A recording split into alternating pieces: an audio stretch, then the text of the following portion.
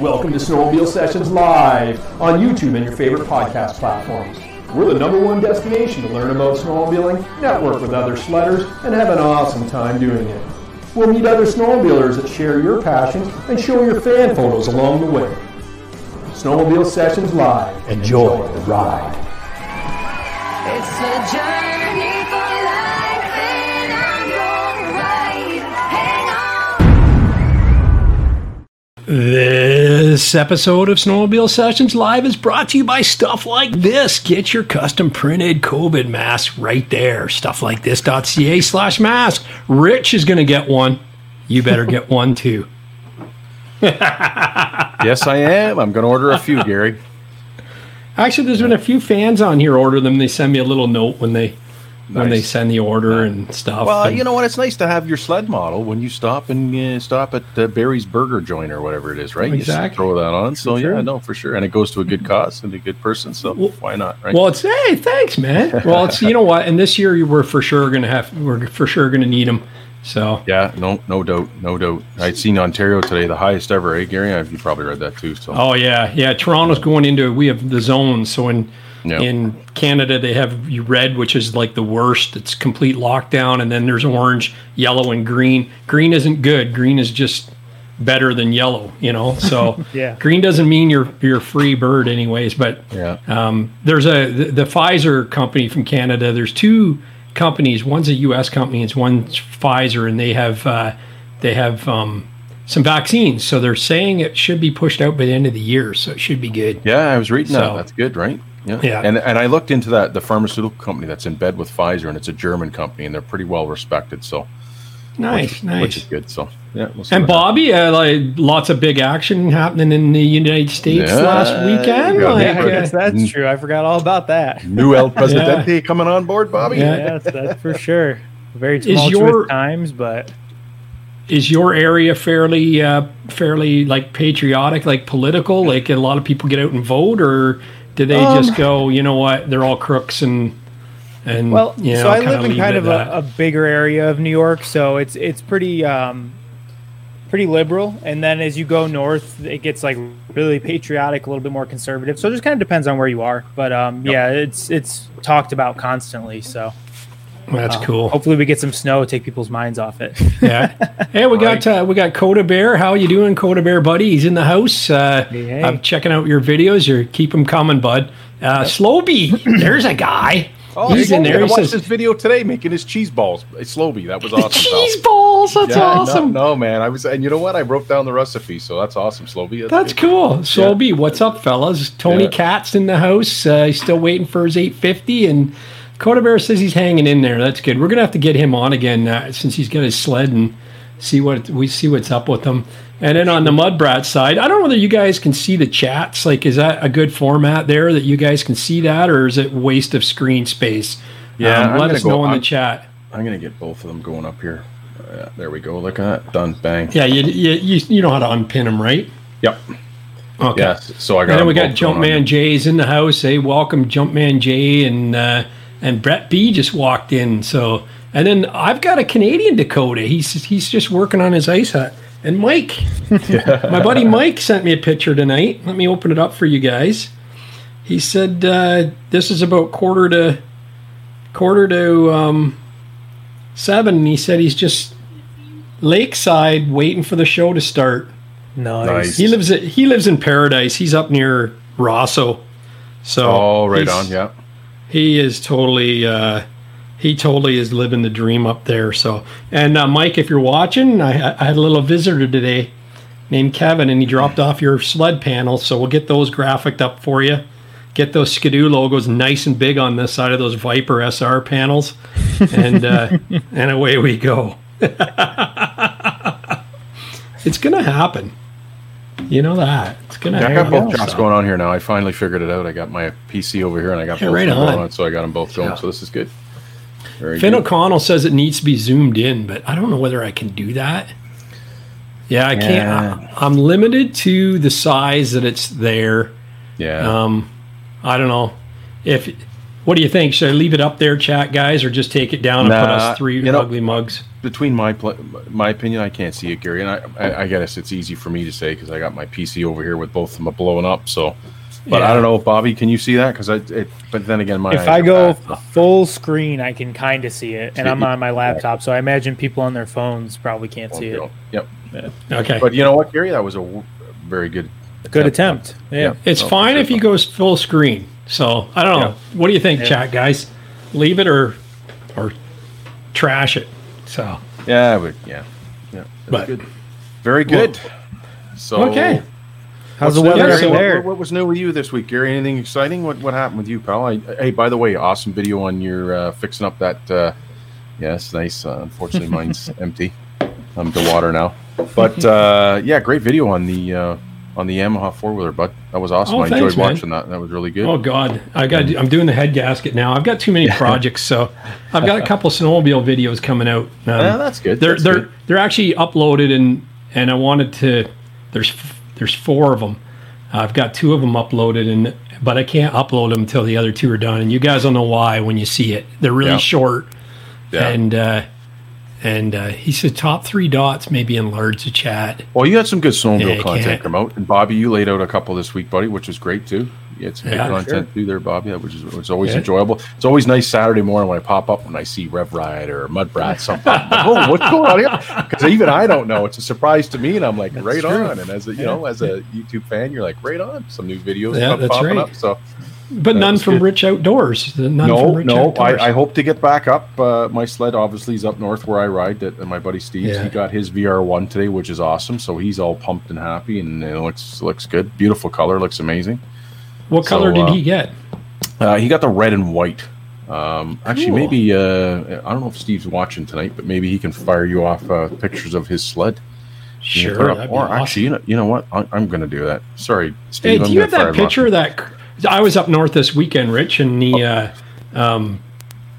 weather was amazing. It was. I took Monday off. I took yesterday off. That's why we moved the show. 2 reasons we moved the show is David McKinney's on, and it's awesome. I didn't want to miss him, and I was going to try and rush back to get here last night for it, which I was home in time, and then my whole deal with Honda settled now, so I picked up the new vehicle last night. So nice.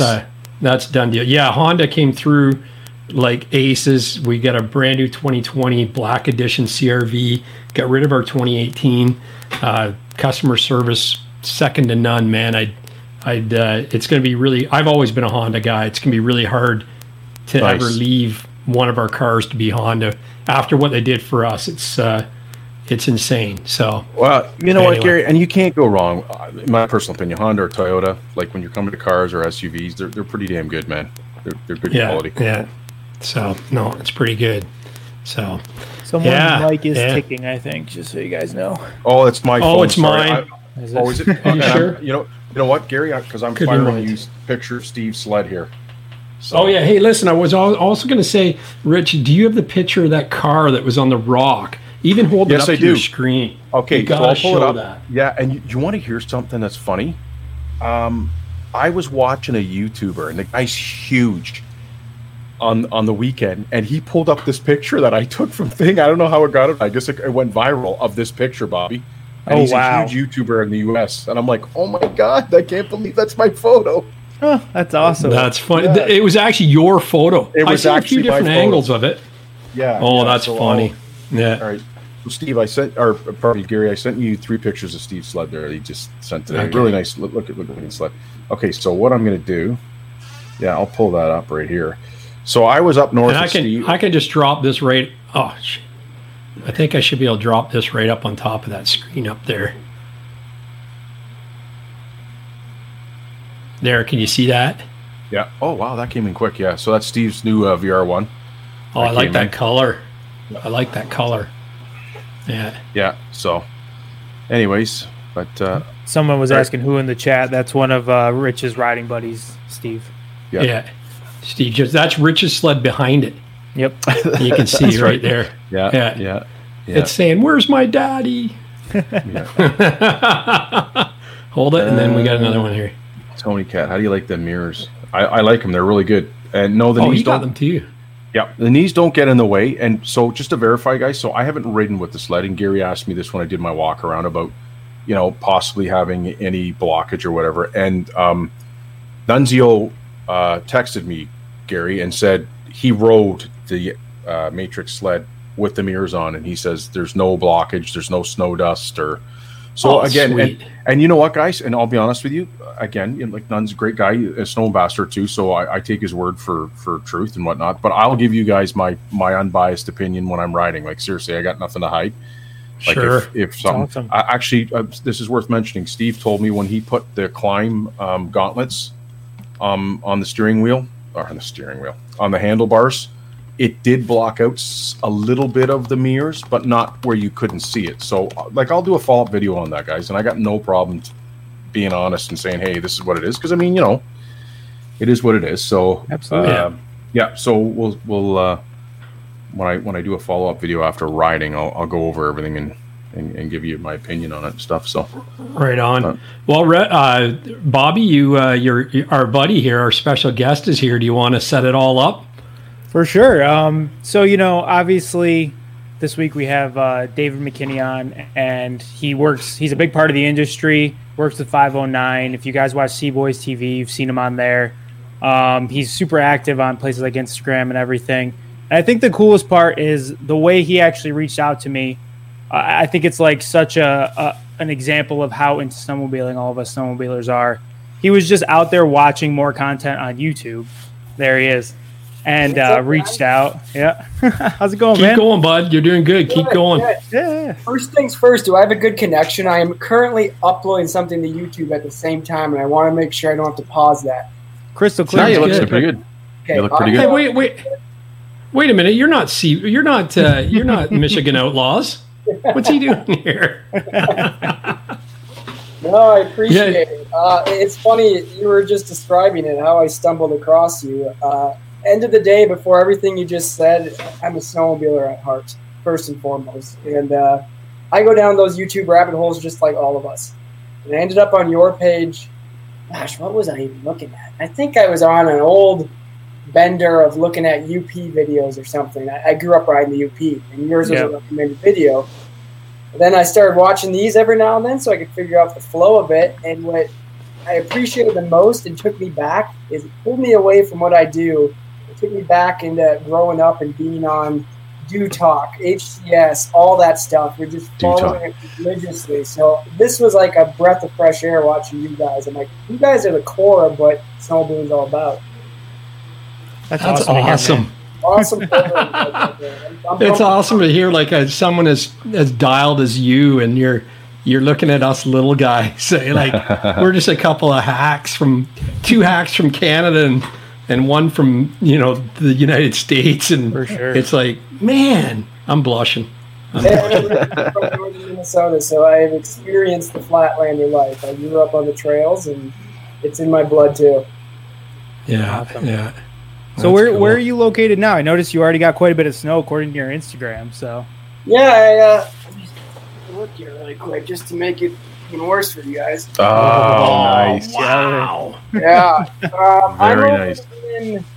I'm just east of Spokane, Washington, so I'm right on the North Idaho-Washington border. I don't really claim Washington. I do everything in Idaho. I'm like 7 miles from Idaho, so all of our local riding is in Idaho. But 509 headquarters based here in Spokane, and hence the name 509. It's the area code here. Honestly, I didn't put that together until I got an offer for the job and a phone call came through, and I went, oh, no kidding. That's awesome. Area code. But so I'm in awesome. Spokane now, and I ride North Idaho locally, but the biggest blessing being here until you guys shut the border on us is I'm 5.5 hours from Revelstoke, which is like the best. Oh, that's nice. Oh, sweet. Which was similar to me when I lived in Minneapolis, driving to the UP. And now that's the same distance just to go to Revelstoke. Absolutely. That's awesome. Yeah, so I was just setting something up there. No, did you have anything to add to the? You were starting your intro about how David come on board. You said that out of the blue. What were you saying, Bobby? Yeah, I saw. No worries, man. It's pretty much exactly what he said when he got on. You know, it's just so cool that fellow snowmobilers are so into snowmobiling that, you know, you can even work in the industry and still go home and on your spare time, like, watch snowmobile YouTube videos. You know what I mean? Because I know I'll get done editing a video and I'm looking at other people's videos, you know, taking in more content, and it's just cool how tight knit and how much the sport runs deep in us, you know. Yeah, that's cool. Jumpman Jay's a huge 509 guy, and Slowbee, he said it's amazing Dave's on here. It's unreal, so that's awesome. Yeah. So what's your connection with C-Boys? Were you a C-Boy that actually got a job at 509, or are you kind of an outside looking in? It's funny. How did I first meet them? It was about 2.5 years ago now or so. Same thing, YouTube rabbit hole, ended up on their page. And so I'm the creative marketing manager at 509. So I'm athlete management, media, so catalog, any video stuff, the film, athlete sponsorships, all that stuff, and a variety of other things, hosting things. And so kind of part of my job is to keep an eye out for up and coming potential good, you know, marketing opportunities to work with. And we'd been looking into the whole YouTube thing, and these guys kept popping up. And it's funny now that I know them, they're the first to admit it, and they've admitted it. They're not athletes, right? Their personalities and a relatable lifestyle. And at the end of the day, everything they're about is what 509 is about. They're edgy, you know, they're youthful, they're having fun. So I reached out to them like 2.5 years ago and said, hey, you guys, we'd love to sponsor your YouTube channel. And instantly hit it off because I was originally from Minnesota, and for them it was all surreal to be involved with 509, and for me it was kind of rewarding because they're some Minnesota boys, so I felt for them. And yeah, that relationship just took off, which is great because we see their fans on our page and vice versa. So strictly for marketing, it's been a win, but then from a friendship and working together, I mean, they've become some of my best friends outside of our athlete group as a whole. And then we collaborate and we usually sponsor about 2 or 3 episodes of theirs a season. So I'll plan some destination ride and line up some riders like Caleb Kosturki or Sane Skinner, and cool. And they'll be featured in that video or go on a trip with them, and it'll be presented by 509. Then we try to do one in the summer also on dirt bikes, so we cover all seasons with them. And we got some pretty cool things coming up. I'll see them a week from today. They're coming out here for some stuff that all you C-Boys fans are going to be pretty pumped on. We're working on a big project with them that you guys will see right around Black Friday time. That's awesome. So Jumpman Jay says something here, and hopefully I decipher it properly. He says, so check this out, Dave. I live in New Liskeard, Ontario, which is where Eric from ECD is from. We actually went to high school together, and I watched his company grow from scratch. Right on. Wow, so it must be ECD Customs, right? Yeah. So. Yeah, it's even smaller world. So Eric got Paralyzed Racing Snowmobiles, the owner of ECD Customs Wraps. And that during his rehab time, that's when he kind of got this motivation to start this wrap business. And I was racing, what was I doing? I was racing watercross at the time back in Minnesota. I was actually the first guy he sponsored in one of the first wraps he printed like 10 or 11 years ago now. And I've never jumped ship, been with the same guy for this whole time. And now it's evolved into, it's kind of cool seeing my friend group get involved with 509. Now he wraps all of our giveaway sleds for 509. So cool. He's involved with the brand as well. And he wraps my sleds every single year. So, wow, small world. That's pretty cool. Eric's a great guy. That's awesome. Yeah. The industry is small, his property. Right? Yeah. Oh, that's good. Yeah, the feet you step on today might be connected to the butt you got to kiss tomorrow. Right? Right. Yeah, no, I made a mistake. I made a mistake in like episode 2. I think C-Boys came up, and I made a mistake of saying that, yeah, we could get them on here. They're from Canada, I think. And then someone said, no, they're from the US. And I thought, you know what? Like they're such Canadian, right? Oh. Like, don't you know what I mean? So you know what? Because they're not from Canada, Rich and we're the 2 Canadians here, and we decided we're going to actually give you guys kind of like an honorary Canadian status. Okay, so we're going to make you truly Canadian. So we've got We've got some see, boys. The grass is always greener. Shirt. We got a pound of bacon for each of the sea boys. I'm going to send down, and some maple syrup. Some maple syrup. Okay. So that's funny. Hey, I'm in Washington. It's pretty much the same deal here. Yeah. But I'm going to play a little clip here just to show you kind of what I mean, and this is a random clip. I mean, Bobby sent this to me, so we'll just put this in here, and we'll just watch her as she goes here, as they say. Oh, Revelstoke. Yeah. I got to find the right one though. You're gonna make me sad because I know I can't get there right now. So you guys can see it. Power Nitro Premium Gasoline. Can you hear that, guys? Yep, it's perfect, Gary. Okay. Uh-oh. Oh, shit. Oh, there goes our monetization. Slippery. I love that. You know how to piss off every Canadian ever? What's this? Wait, watch. Oh, no! No! That's it, Rich. We're taking back the bacon. There's no bacon. There's no bacon. There's no maple syrup going to these guys. They're done. That's awesome. It's funny how fast they have grown, and behind the scenes, just chatting. I chat with Ben, Micah, them probably weekly just because we have so many projects coming up. They know what they're doing, how business oriented they are behind the scenes. Yeah, you can tell. Yeah, but they're authentic still. It's not a. They're not putting on a face for the series or for their episodes. That's who they are, but they're also.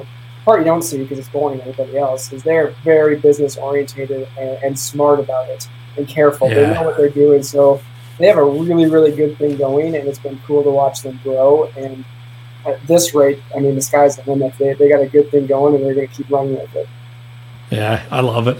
Yeah. So do you want to sit in on a couple of fan photos with us? Have you seen that session, David? I would love to. Like I said, that's awesome. This is taking me back to all the forums, Snow West, HCS, Dude Talk. I'm a trail guy at heart still. So let's do that. Let's do that. Well, let me queue up some fan photos here and see if I remember how to do this. Okay, just bear with me here for a second. No, that's perfect. Well, I don't know. Now, where would your top favorite place to ride, David, would be if you had to choose? I know there's a ton, but you have to say Revelstoke, okay? Yep. Yeah. Otherwise, honestly, North Idaho, my home zone here, is a pretty good hidden gem. There's not really much for tourism, which depends how you look at that. It's good and bad. Yeah. So you go to the parking lot, it's mainly locals. You're not filled with people from out of state. It's pretty easy to, on a POW day, show up and have fresh tracks. So it's a pretty good area. But Revelstoke is, if you go there, everywhere else is really cool. Yeah. Now, have you ridden east at all, or you pretty much say to like central, Midwest, out west type thing? I haven't gone east yet. We've been meaning to. We'd like to do I can't say too much. We got a lot of stuff on the 509 side coming. I'll just say on the YouTube side. Some big changes in the next 30 to 45 days. You guys will see. Nice. And I'd like to progress that to the East Coast sometime because we know there's a huge following. Yeah, you've got a huge follower content.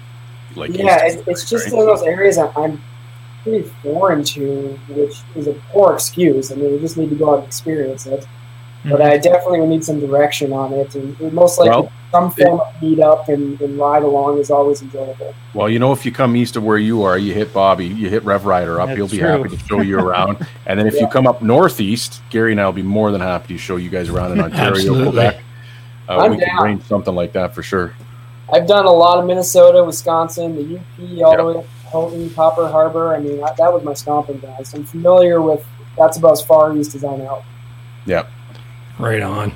So, we're going to start the fan photos. I haven't shortened the intro clip, and I don't know where it went, so I didn't play it tonight, but we have a little intro clip. Rich can hum it if he wants. I don't know. So live performance. So, anyway, Jason Campo, he's a big fan. He sent us this. He said, "This is why you need a tech vest." Yep. And check that out. I didn't even realize that at first. Man, that went right through. Yeah, we were talking about that, Gary. Remember we were asking, last show we were talking about your most essential thing you need Mine's my tech vest, and there's Gary's got his on. Yeah, that's what it is. People were asking what the tech vest is, and here, let me just. I'm going to put myself big screen here and see. Yep, do it up. See if this works here. Oh, there's Bobby. So, but you see, it's like this. Yeah. It's fairly body armor. Yep. It's fairly like there's plastic inside and stuff, and it's fairly cool. This is a shameless plug. I mean, we're not sponsored by them by any means, but it's just I thought it's important to show what it is because I had a few people ask last week about it, and like I said, I found mine on Kijiji. I found them basically like Craigslist, right? Yeah. And that one there is the second one we bought for my son, and it's like brand new. Yeah. So great Canadian company up in Kinmount, and they do all the body armor for snowcross, and everyone that anyone knows that uses it's great. It's like playing hockey, and not having equipment on. You wouldn't do it, right? Yeah. So, and here's the case in point. Look at that. Can you imagine if? Wow. Oh yeah, for sure. There's another picture here too. This is it close up. Boom. So he says last night's podcast brought this to mind. Had to find the pics. This happened a few years back. My buddy was leading the way. First day of trails opening after a storm. He walked away with only a few bruises. Someone up there was looking out for him. So that's pretty crazy, Absolutely. So, yeah. Oh yeah, for I've sure. I've seen some branch through side panels, but just riding in the mountains. But that's something else. Isn't that insane? Yeah.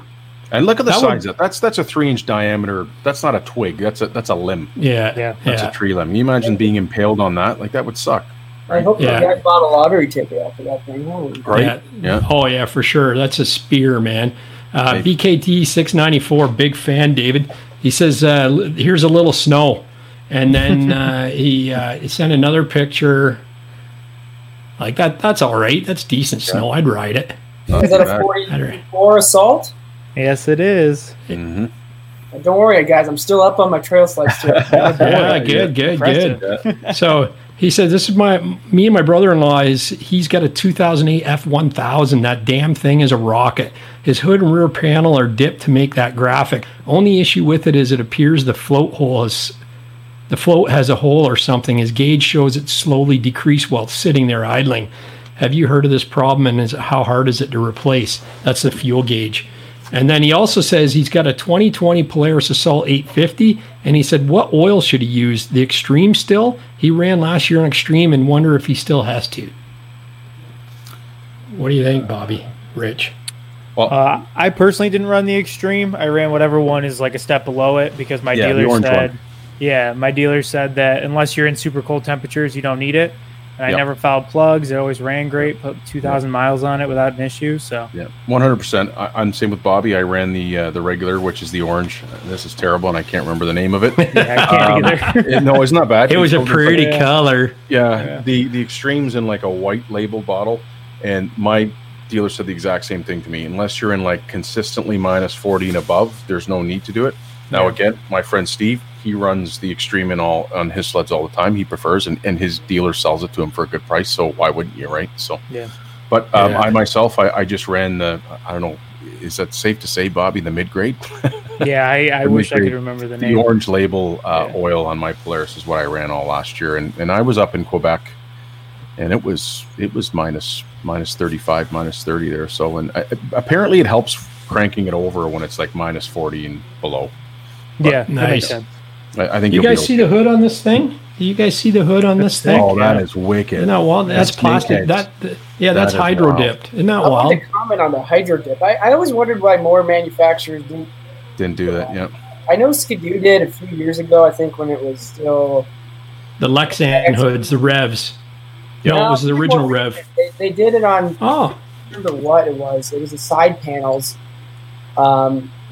I know for guys wrapping it, you can't peel it off, and it might show around the edges, but it just seems so much more efficient. They never get scuffed. The wrap doesn't break then, and they were actually overlaying like their logo within the hydro. It wasn't just a repeat pattern. And cool. I don't know why that ever took off. It seemed like a pretty solid idea for OEMs to jump on that. Yeah, it's wild. A lot of guys are doing it on their own, and they're doing a good job like this one. Yeah, that is pretty cool. It's a nice design. Hey, Bobby, you got some super chats here, pal. Sorry. Oh, I do? You got in here. Sorry to interrupt, boys. I just had to, because I got both my chats up here, and Bobby got a couple of, so if you want to shout out there. Yeah. Thanks, guys. Yeah. RDX Devil Nuns Cow. Wow, that's a mouthful, but really appreciate it, man. Yeah. Still haven't gotten your Matrix. I know I was talking to a couple guys, and I let them know about the shocks possibly coming after the sled. So just so everybody out there knows, just in case, if you're like waiting to sell your sled or anything, make sure your dealer's got your shocks before you assume you can pick your sled up. Just to be safe. I guess there's a little delay from Walker Evans. Might not be very long, but just wanted to throw it out there. Really appreciate the super chat. And Finn O'Connell, awesome. Man, first one in the chat today. It's $2.79 Canadian, so that's like $500 US, isn't it? Exactly. I apologize to Devin there because I do have my Switchback Assault Matrix, so my apologies, man. I feel it for you. It's who you know. Yep. It's who you know. That's awesome. Yeah, and appreciate it, Finn O'Connell. Finn O'Connell, 5-pounder. Kapow! That's awesome. First in the chat today. I think he gets #1 fan for sure. That's good. That's awesome. You got to love it, man. Thanks, we appreciate that, man. That's cool. Absolutely. Thanks for all your support, man. So this is R. Weiler. He says, hey all. Just wanted to drop a line and say I've enjoyed the checking in on the last few live podcasts. I was browsing through a few old Rev Rider 550 videos, and I thought something looks familiar. Sure enough, he and Coda Bear TV were filming at the same time I shot this. I was waiting for you to look at that. Look in the background. Wow. This is him on a sled on his... I was looking at Coda's sled, and I was like, that was like Coda's sled. Didn't even see right there. Look off to the right. Yeah. Isn't that awesome? There's Coda. That's so funny. That's great. Isn't that wild? Small world. He's actually taking pictures, and you guys are there. So just thought it was a great coincidence, considering that was the only weekend I hit Old Forge in 2019. He's typically a Tug Hill area rider. There you go, Gary. You were waiting for that, weren't you? Yeah. Oh, I have a couple of Tug Hill. David, I didn't have any Tug Hill last week, and this week I've got some Tug Hill. Yeah, see, people missed it. People missed the Tug Hill. They know how important it is to me to be there. But our water chat.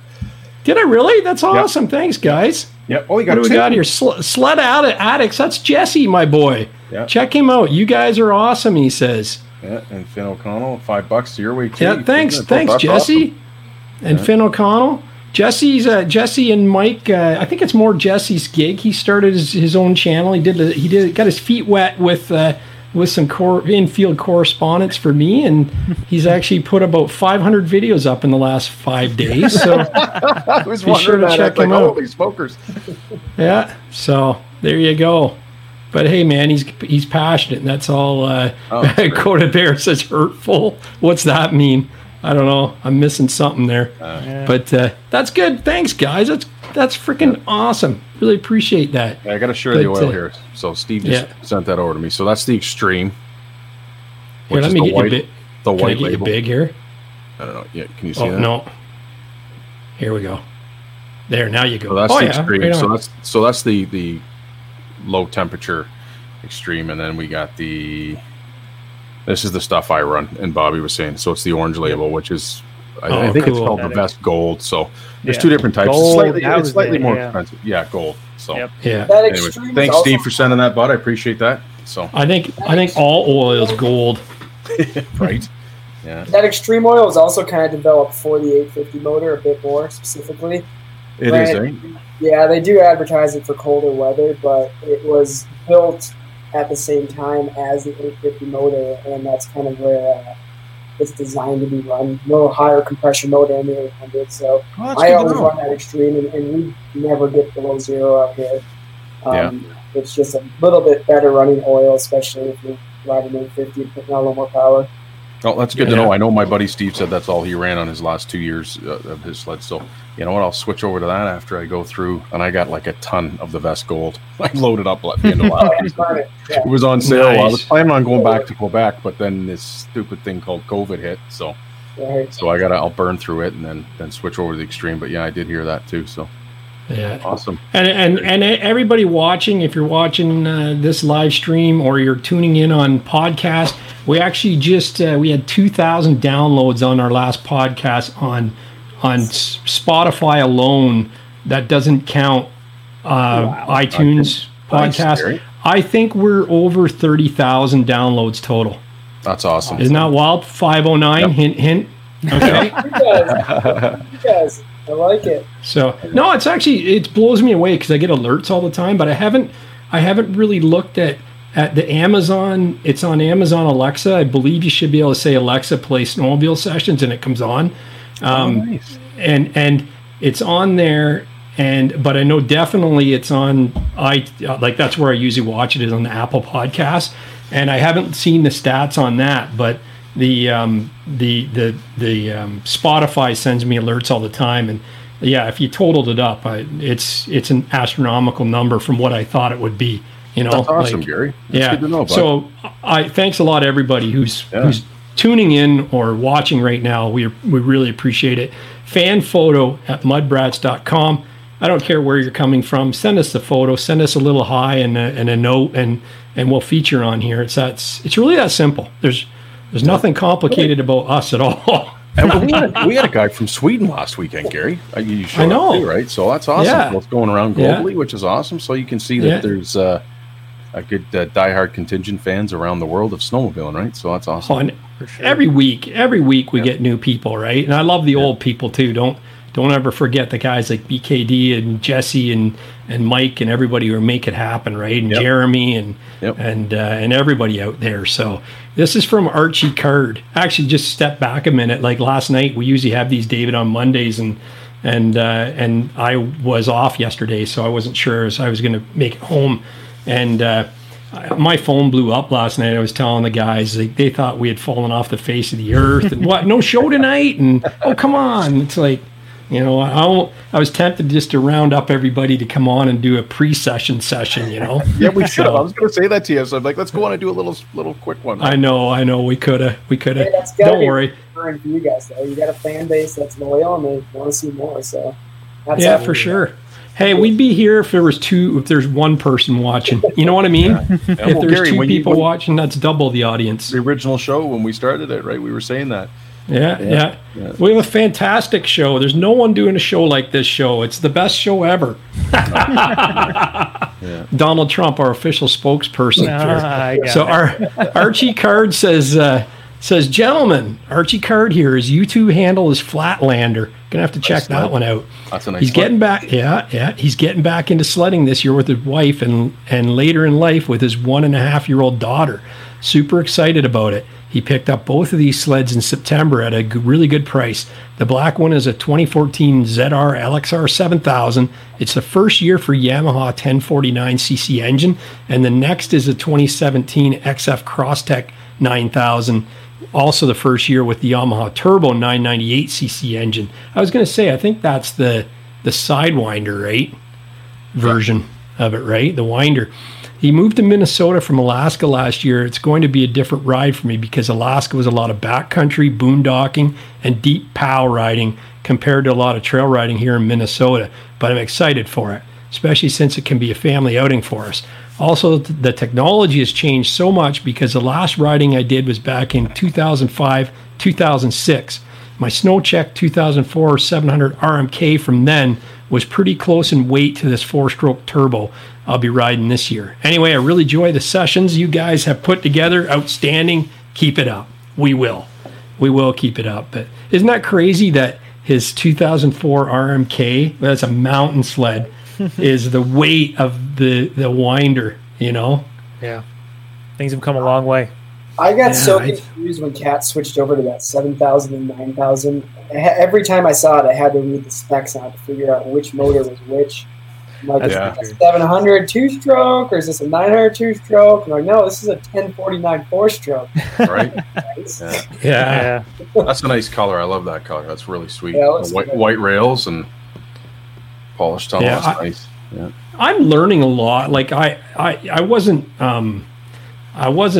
obnoxious to other brands before, but I'm learning a lot about through the show, like what what the different lines of Polaris mean and what the different Arctic Cat numbers mean and everything. And I've ridden with them all, but I never really paid any attention to what it is, because you learn Skidoo and you learn, I'm not an excited I'm getting to an encyclopedia on Skidoo, but not quite. You know what I mean? Like the dyslexic encyclopedia of Skidoo. Yeah, but your passion for snowmobiling comes through, bud. Oh, for sure, it is. But I'm just saying, I love. That's what I love about doing these little sessions, because it totally there they are together. Good pair there. Awesome. That's nice. You do really learn a lot. So, Jeff Barrett here. Oh, go ahead. No, I was gonna say it's nice too having like different content too, like Bobby with the Polaris and the Arctic Cat. Like I said that to him last year. Like I literally went back and forth whether to get a Riot or the Assault, and I mean I was happy with the Assault. Don't get me wrong, but it's nice to have guys making videos on just different types of brands, not just one style brand. And that's, I don't know, to me I enjoy watching that, right, where it's different. And like I said, and I'll say this again, we need 4 manufacturers, man. I don't want to.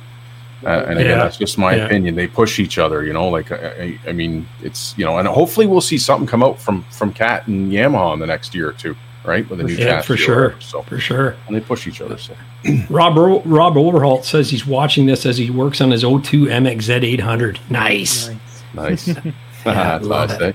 Yeah. So the next up is Jeff Barrett. Jeff Barrett was actually chatting on a couple of my YouTube videos, and I forget what one he was watching, but he was doing something with this sled and watching the video while he did it, and asked me a couple questions. I said, why don't you throw some pictures of that bad boy up here and we'll show it on the show. So and I had another email from Jeremy saying, hey Porter, you just helped me out with my son's sled. And I said, which video was it? And he said the spark plug cap one.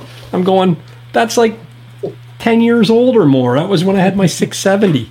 Love it. I love that. Here I am helping them out. So he said, here's my ride. It's a 2010 XRS 800R. She don't have many luxuries other than performance, with a few changes over being stock. Simmons Flex Skis custom handlebar riser with fly handlebars. He's got a team secondary and primary kit. He's got a full MBRP exhaust, V-Force 3 reeds. He's got a straight line performance head. He's got a 1 3/4 inch ripsaw track. The top speed so far is 124 mile an hour, about to touch the top end with a new set of pistons. He's going to do it himself due to my job and only living about 1 kilometer from our groomed trail system. I take advantage of it, mostly ditch banging and trails. I hope you and your crew like it. Any questions or anything, let me know. I love it. That's a classic. That looks XRS. so clean. Look how clean that is. Right? Yeah. You got the black, yellow, and the white, and the lines look great. Wow, that thing is super clean. Yeah, it's a good XRSs, because I grew up riding snowcross sleds. The most impractical thing on the trail. I couldn't get enough of IQRs, RSs, and then the XRS was that happy medium, still race-inspired chassis, but the motor wasn't going to throw the crank out in the middle of the trail at any given moment. You actually had oil injection. You didn't have to mix gas, and still had the beefed up, tunnel, and I think the S module on those was braced a little more, also from the factory. So they were, and the steering post is is 1 inch more forward, like the RS as well. Yeah. Okay. I had an XRS for a little bit there, but then inner child in me felt like going race gas again, so I got backtracked. And the footboards you can see in that picture there, they're wider and flatter as well. Yep. It's like a lot of people, they do reviews on the XRS and they totally miss the reason you go with an XRS. It is the shock package, but there's so much more ergonomically to that sled that if you're not buying it for that, then you might as well just have an X package, really, But sure. I love it. Like, there was a video of mine, and it's my 2012. It was a 2012 800 Renegade X, and then we had a 2012 XRS, and it had our R-Motion on it back in 2012, believe it or not. And then we had the 1200 2012 4-stroke X, And then Dean had a newer one, but it was also the XRS, and I was like, this is like the flagship of Skidoos. You know what I mean? We have the best of the best from 2012, like the 4-stroke, 2-stroke, and XRS crossover, and then we have like the newest, latest, and greatest XRS. It was really cool to have them all together. You know? Absolutely.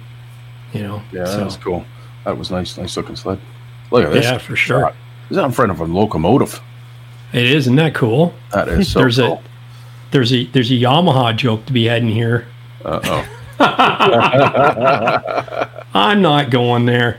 That's what I did last week. So there's how many sleds are there? Like 12 sleds sitting in front of this old locomotive, and it's buried in snow. It's pretty awesome. Jake Gardner says, hey Gary, here's just a few of my many pictures from sledding in the county or northern Maine woods. The famous trains. I don't have any punctuation here. He said northern Maine woods. The famous trains. It's a couple of 100-mile round trip from my house. It's a great ride. Also a picture of my 19 backcountry XRS 850. I'm riding this season. I've been on sled since I was 2 or 3 years old, and now he's 32. He's owned many different brands, but my heart is with Skidoo. I really like the show. I watch when work allows. Keep up the good work, Jake. Well, there you go, Jake. Nice. Thank you for the pictures as well, man.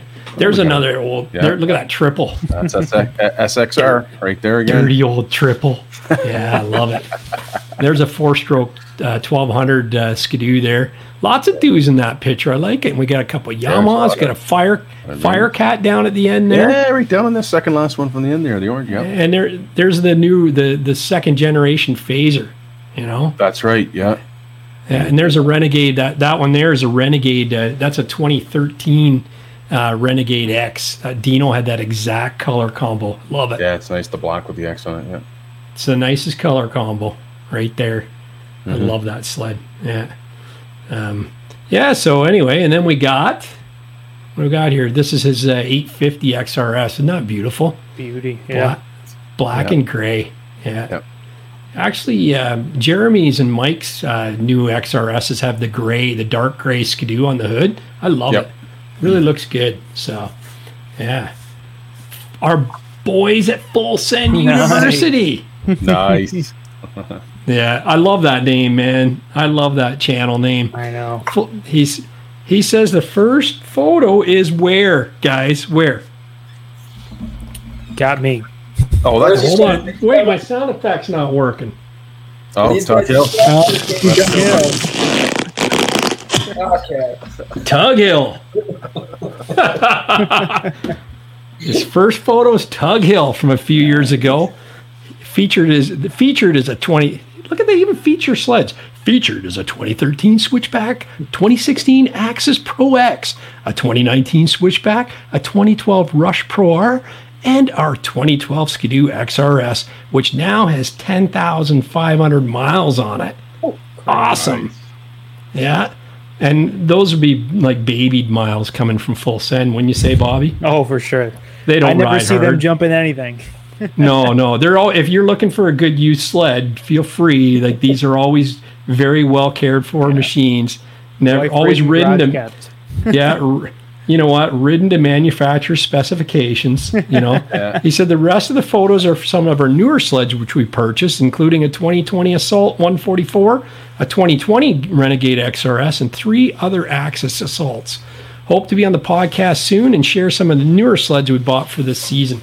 Yeah, definitely we'll have you on anytime you want. So send me. Well, I've got your email now. I'll send you a link for an upcoming show, and we'll get you on here and chat. You know. Awesome. So we'll try and cue that up. I gotta show this, Gary, if you can blow me up on here. This is my buddy Gord. Sure. He got a Skidoo in 2017, and it just came up on his Facebook. You're the hero. So I gotta show that. So that was him picking up his sled. Nice. No skis. Yeah. No, it just literally came out of the crate, right? So. Oh, it did? Okay, cool. Is that the one you showed me a picture? You sent a picture of before. Yeah. It looked like it was wrecked, but that was him. Yeah. Yep. He lives down the road. Down the lake from Steve, and that we're all good riding buddies. So sweet. So that was Gord's sled when he picked it up in 2017. Yep. That's great. Yeah. Gen 4. Bruce Stewart says, ride them hard, put them away wet. More toys, more noise.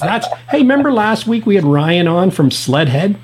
And then it was Sledhead 213, and we couldn't find a show, and he had to send us a link and everything. Yeah, he changed his name to More Toys, More Noise. Go check him out. Yeah. And he said his wife actually picked the name out. Yeah, and good, man. I went, that's awesome. My wife had a few names for my channel as well, like That Stupid Show. That's so. what was that one? That's so childish. You're such a baby. I thought you were going to need therapy after. What'd she say? No one watches your show? No one listens. Yeah. No. Oh, I've been getting that for you. You show Yeah, that's right. You walk up there and you say, "Yeah, look at this." Yeah. The 1 year I was working on my boat, and I had to take all the audio out because she was like, "Let's get out of here. Let's go. I want to go for a boat ride." And no one cares about your stupid YouTube videos and blah, blah, blah, blah, blah. And like 1 year later, I had 66,000 views. And I think now it's got something like 280,000 views on that channel. And it's like, or on that video alone. And it's like, yeah, no one cares about the stupid boat video. Right? You know what you got to do one day, bud? It's just 200 in front of the TV, you know, a glass of wine and pull out some pizza and say, "Hey, I got something to show you." Well, I think if I ever make $1,000 doing this through my monetization, I'll just take the $1,000 and put it on the counter and say, "Here you go." That's right. Now who cares about your show, your stupid show? But I figure the route I'm going, I'm probably going to be about 15, 20 more years and I'll have made my $1,000 on YouTube. So that's not bad. That's a good path, isn't it? Yeah. Hey, you're having fun, man. That's all that matters. Oh, right? For sure. That's all that counts. So, and now I got 509 sponsoring me. I'll have all 509 gear and goggles and helmet. Actually, David will probably send me a sticker for my windshield. Hey, I got you. Man. Watch out. Yeah. That's awesome. Well, I gotta get your grass is always greener in Canada shirt. You know, you're not getting the bacon or the maple syrup though after that seaboard. You're getting a photo of that over my monosuit on snow, that t-shirt. Yeah. Okay, it's a deal. I'll get it down to you, okay? I'll definitely get it down to you. You got to throw that on your merch store there, Gary, that shirt. Yeah, I'll put a big Mud Brats logo on the back or Snowmobile Sessions logo on the back for you, and you can sport that. That would be awesome. So, Nate Jumpman hopped in here and said, David, I'm trying to get my hands on the new 509 Tech Vest to zip into my R2 Series jacket. Any ideas where I can find it? I can't find it anywhere in Ontario. I saw that. When you were saying shameless plug, I was about to echo back with another shameless plug myself. We actually, on the topic of Tech Vest, we last year developed a new, it's called an R-More protection vest. Right on. About a third the cost of a Tech Vest with the same, if not more, padding. It's all CE level 1 in the front, all the way around the ribs, up the spine, across the sternum padding. And the way that padding works is it's soft and maneuverable when you're wearing it, but the second you have an impact, it reacts in, I think, a quarter second and hardens. So while you're still wearing it, you can move and you're comfortable and it's not binding anywhere, but in the case of an accident, it hardens in a quarter second on impact. That thing has been a hot commodity. They've been selling that. I think our site is just about sold out at every size, but you go on the website under, I think, support, there's a dealer locator. You can punch in your zip code and figure out where a dealer is near you. And that'd be your best bet if we're sold out. It's a great piece. I unintentionally did some serious R&D on it last year. I was wearing it, prototype, and I actually ended up testing it. I took a handlebar to the sternum off a tree, and to tell you the damage, and how much worse it could have been, I ended up tearing cartilage from my sternum off 3 of my ribs and bruising my spleen. It put me out for about 2 weeks. Now, you had the vest, David, you had the vest on, right? Correct. And without if you didn't have the vest, just think how much worse it would have been. For sure, cracked ribs, and the location I hit was right, my heart was on the other side, so my initial concern was through the roof, and I ended up going in and get x-rayed, and most of the pain was the spleen being bruised. But if I didn't have that thing on, and I've worn Tech Vests, they're great, but they're a bit bulkier, and they tend to slide around on your torso a bit if you don't have them cinched down. This is a full zip, more of a vest style. and full coverage all the way around the side as well. So that thing saved my season, and I will push anybody towards wearing that. Even on the trails, doesn't matter. It can happen to anybody in any scenario. I would check out the dealer locator and punch in your area and set your radius to however far you want to drive. Or if there's something out of your radius, a lot of dealers may ship. So there's some options to track one down out there. Right on. I love that. That's the best part of the show. You can get instant answers right away. You know? Always wear your pads. I run robot legs. I got full knee braces, and I've injured myself a lot. So I need to pad up now. Coda Bear wants to know if you've ever been able to ride with Chris Barand, and if so, how was it trying to keep up? Oh, man. You want to hear a story? Yep. Yeah. Always. That's what we're here for. I've been riding out west probably for 8 or 9 years now. And 2014 or 15 or so was like my first year working at 509 doing subcontract work. One of my first assignments was go out and shoot with Barant for his 509 segment for that year's film. And I'd been riding Yellowstone and in Wyoming, 8,000 to 10,000 feet tops. And I'd been in Minnesota for a month or so, back riding trails. That's where I was living at the time prior to moving west.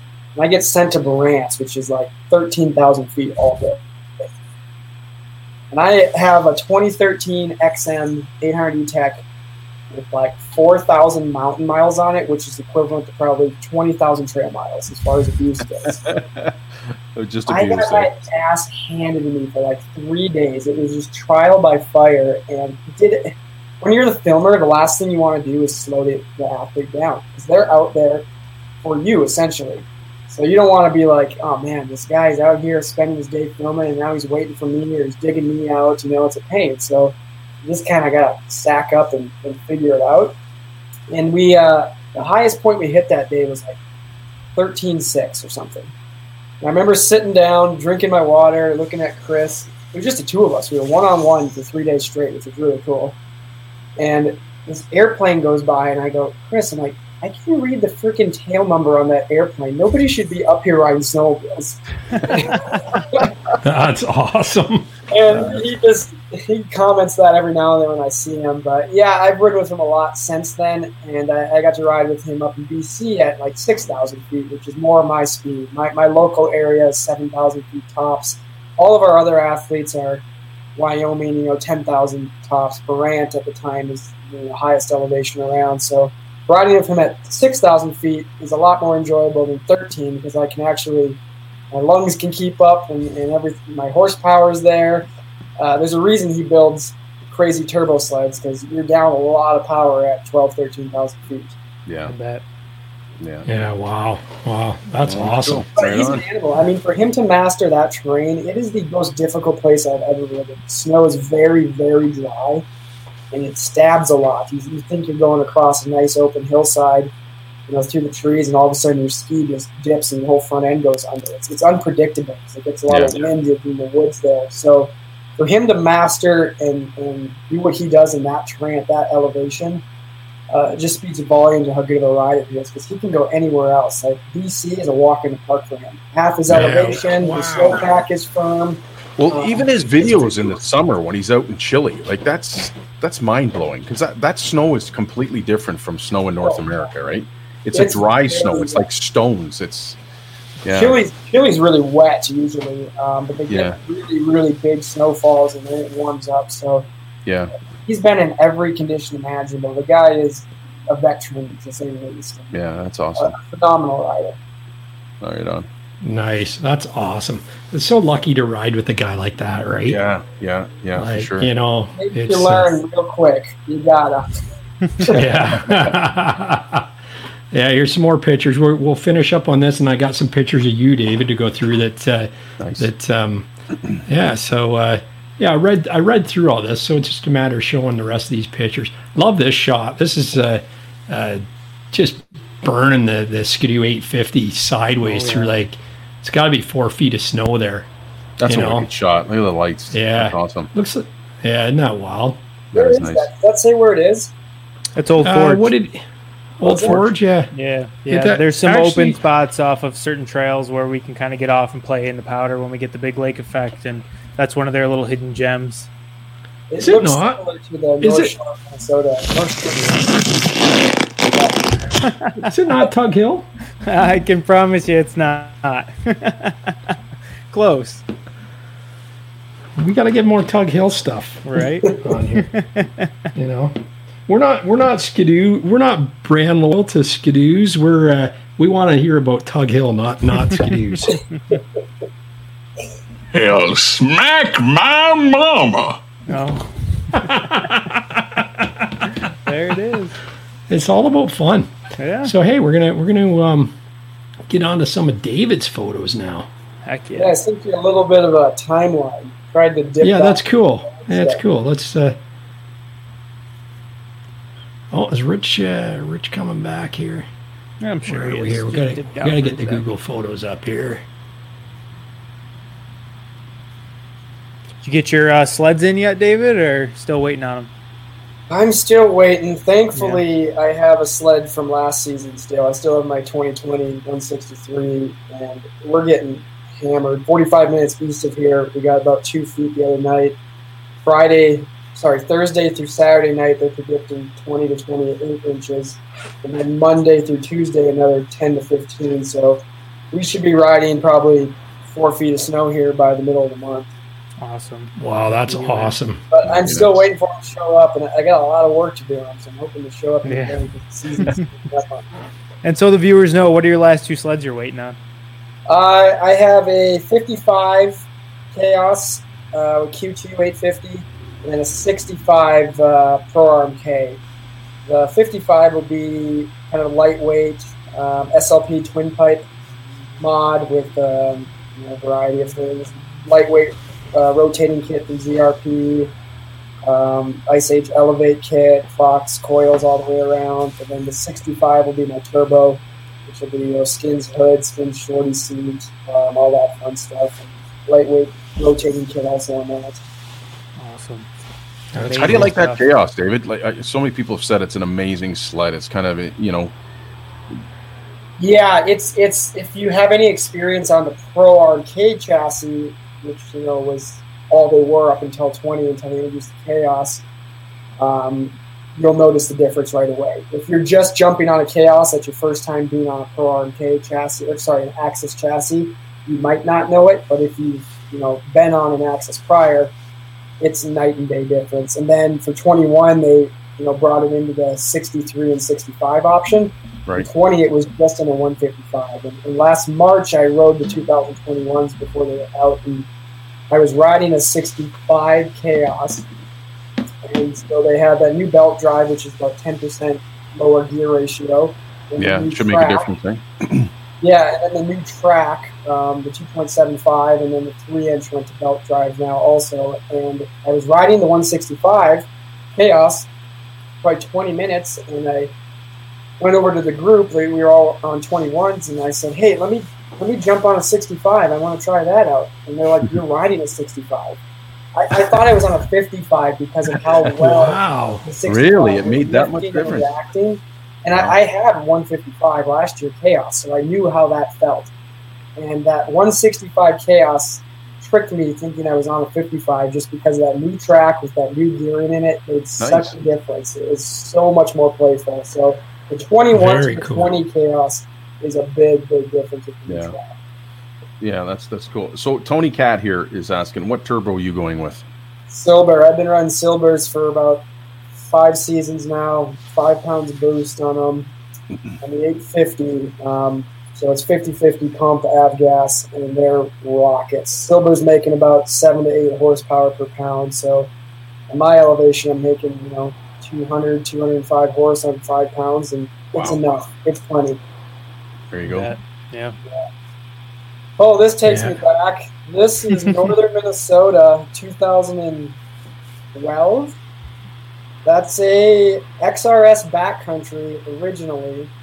That was kind of the first sled I really, really built for the UP. So that was a 137 with a 2.5 inch from Tracks USA at the time. I don't know if there's still a website even. Yeah, they are. Yeah. That's where I got my tunnel extension. Yeah.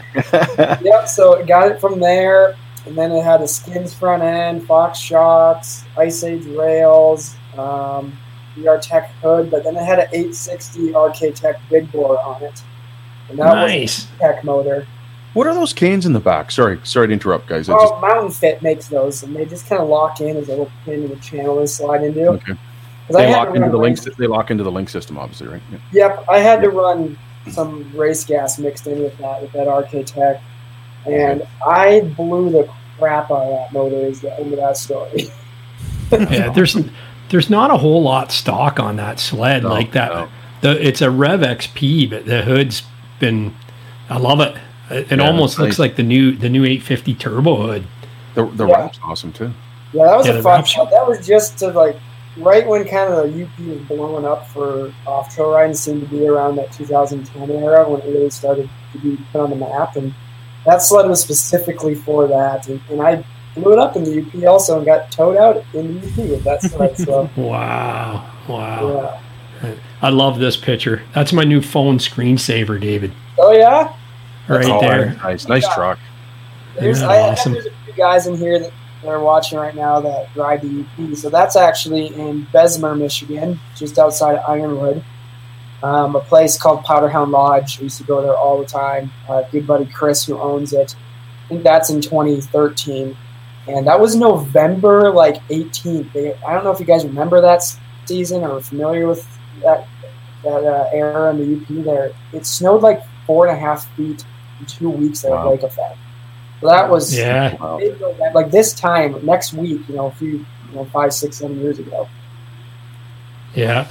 I was actually out in Calgary that on for work, and I flew home and landed in London Airport, London International, Ontario, and I had a Honda Element, and the parking lot was full of snow.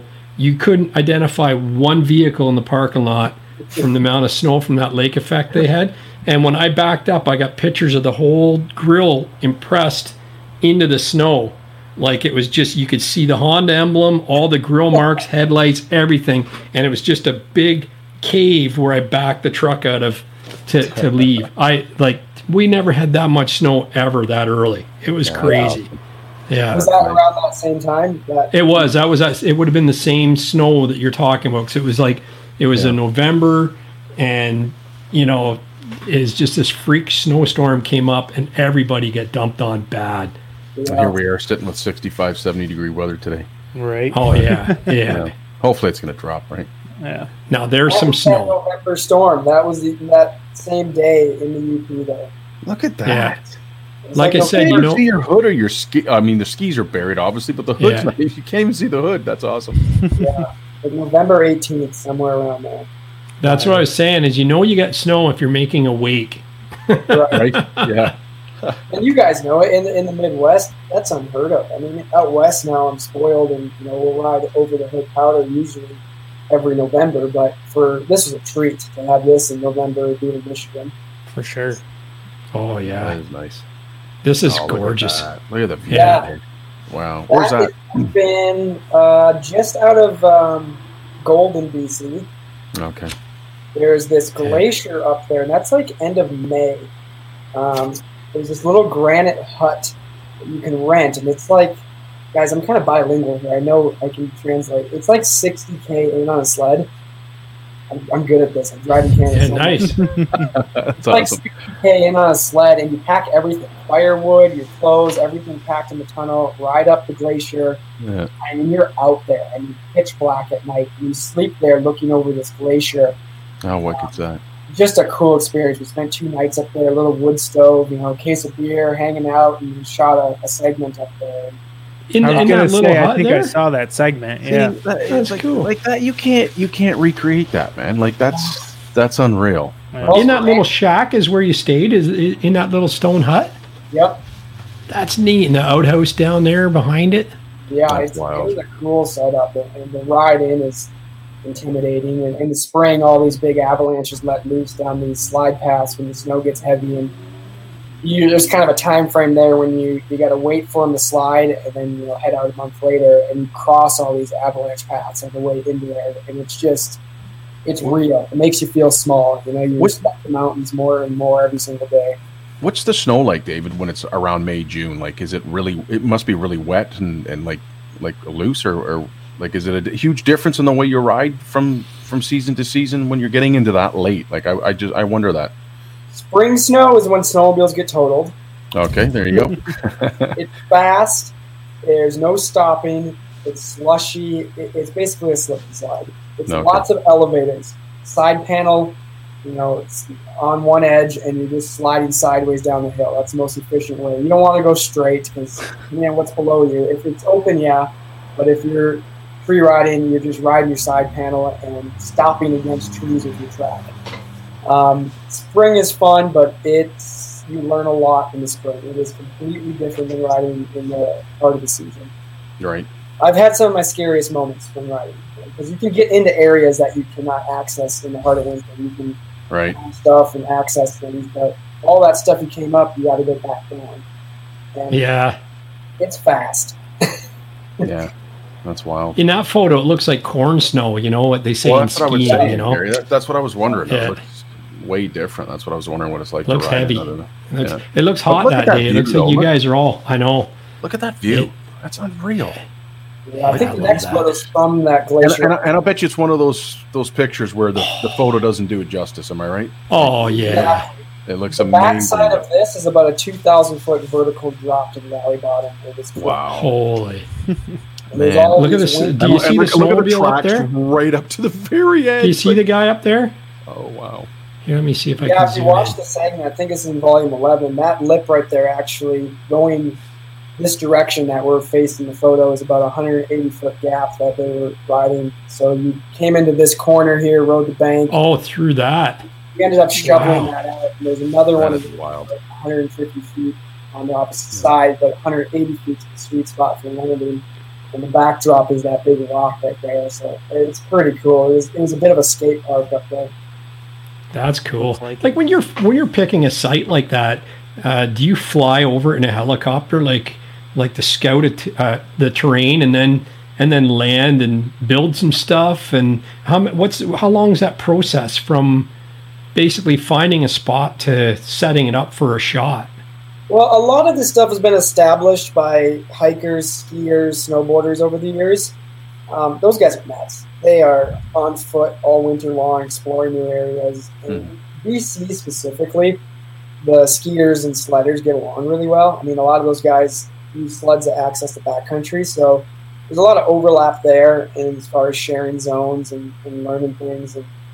But Google Earth is an awesome tool. We use Google Earth all the time.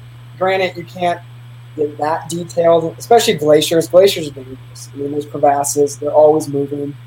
There's a handful of glaciers that are heavily traveled because people know where the crevasses are. They're actively up there and they're monitoring it. So this one, for example, there's some guys that go up there every spring and fall and fly a drone over it and update the imagery of how the crevasses have moved. So as they freeze through the season, you kind of know this is the no-go zone. This area is safe this year because it changes every single year. Right. So that's also probably depends on the amount of snow that's fallen, right? There's nothing to joke about. No, for sure. Yeah, we all know that, right? It's true. Oh, that's cool. That is beautiful pictures, man.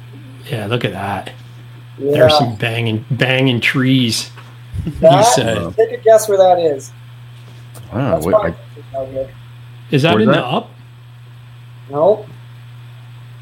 That would have been my guess too, to be totally honest. Yeah, with the tight trees. I would have said the UP, but yeah. That's Japan. What? Oh, wow. Seriously? Now, so that's awesome because the guys from Yamaha were telling me way back when Chris Reed used to go over there when he was working with Yamaha in the snowmobile division, and he's saying the snowmobiling in Japan's unreal. Seriously, the coolest thing about it is there's no underbrush. When we were there was only about a 4-foot snowpack, but there's no stumps, there's no logging, there's no rocks. It's all pretty much vegetation, so it's just grassland in between the trees. And these trees are so used to, they get like 900 inches a year. I think it's the most snow in the world. No way. They're so strong that they never really just fall over and break. So you can have a pretty low snowpack there and just about go anywhere. It's bizarre. It's like the UP on steroids minus, the logs. Yeah, that looked like a birch tree, That's why I thought it was local. Like, wow. Now, so how long ago was that? Is that this is Rob Kincaid in it, and I was fortunate enough to go to Japan with Rob Kincaid, and as you guys know, he passed this last April, so to travel with that guy anywhere, as you know, his personality he's a total goofball, but then to take him into a completely foreign country with zero English, his goofiness is just amplified, so that trip was just like tears of laughter pretty much 24/7. Rob is like, he always wanted to experience whatever culture we were in. I went to Sweden with him also, so I got to see him in Sweden and Japan, and he respects everybody, so he wanted to be authentic, eat with chopsticks, all this stuff, and just give it a go, try it while he's there. And honestly, the food was so damn bad when we were there, and we were there for like 5 days. Nothing's cooked, and we weren't near that there was tourism. We were in Hokkaido, which is like 6 hours north of Tokyo. So once you get that far out, you quit getting the subtitle in English underneath the sign. You're not in tourist area anymore.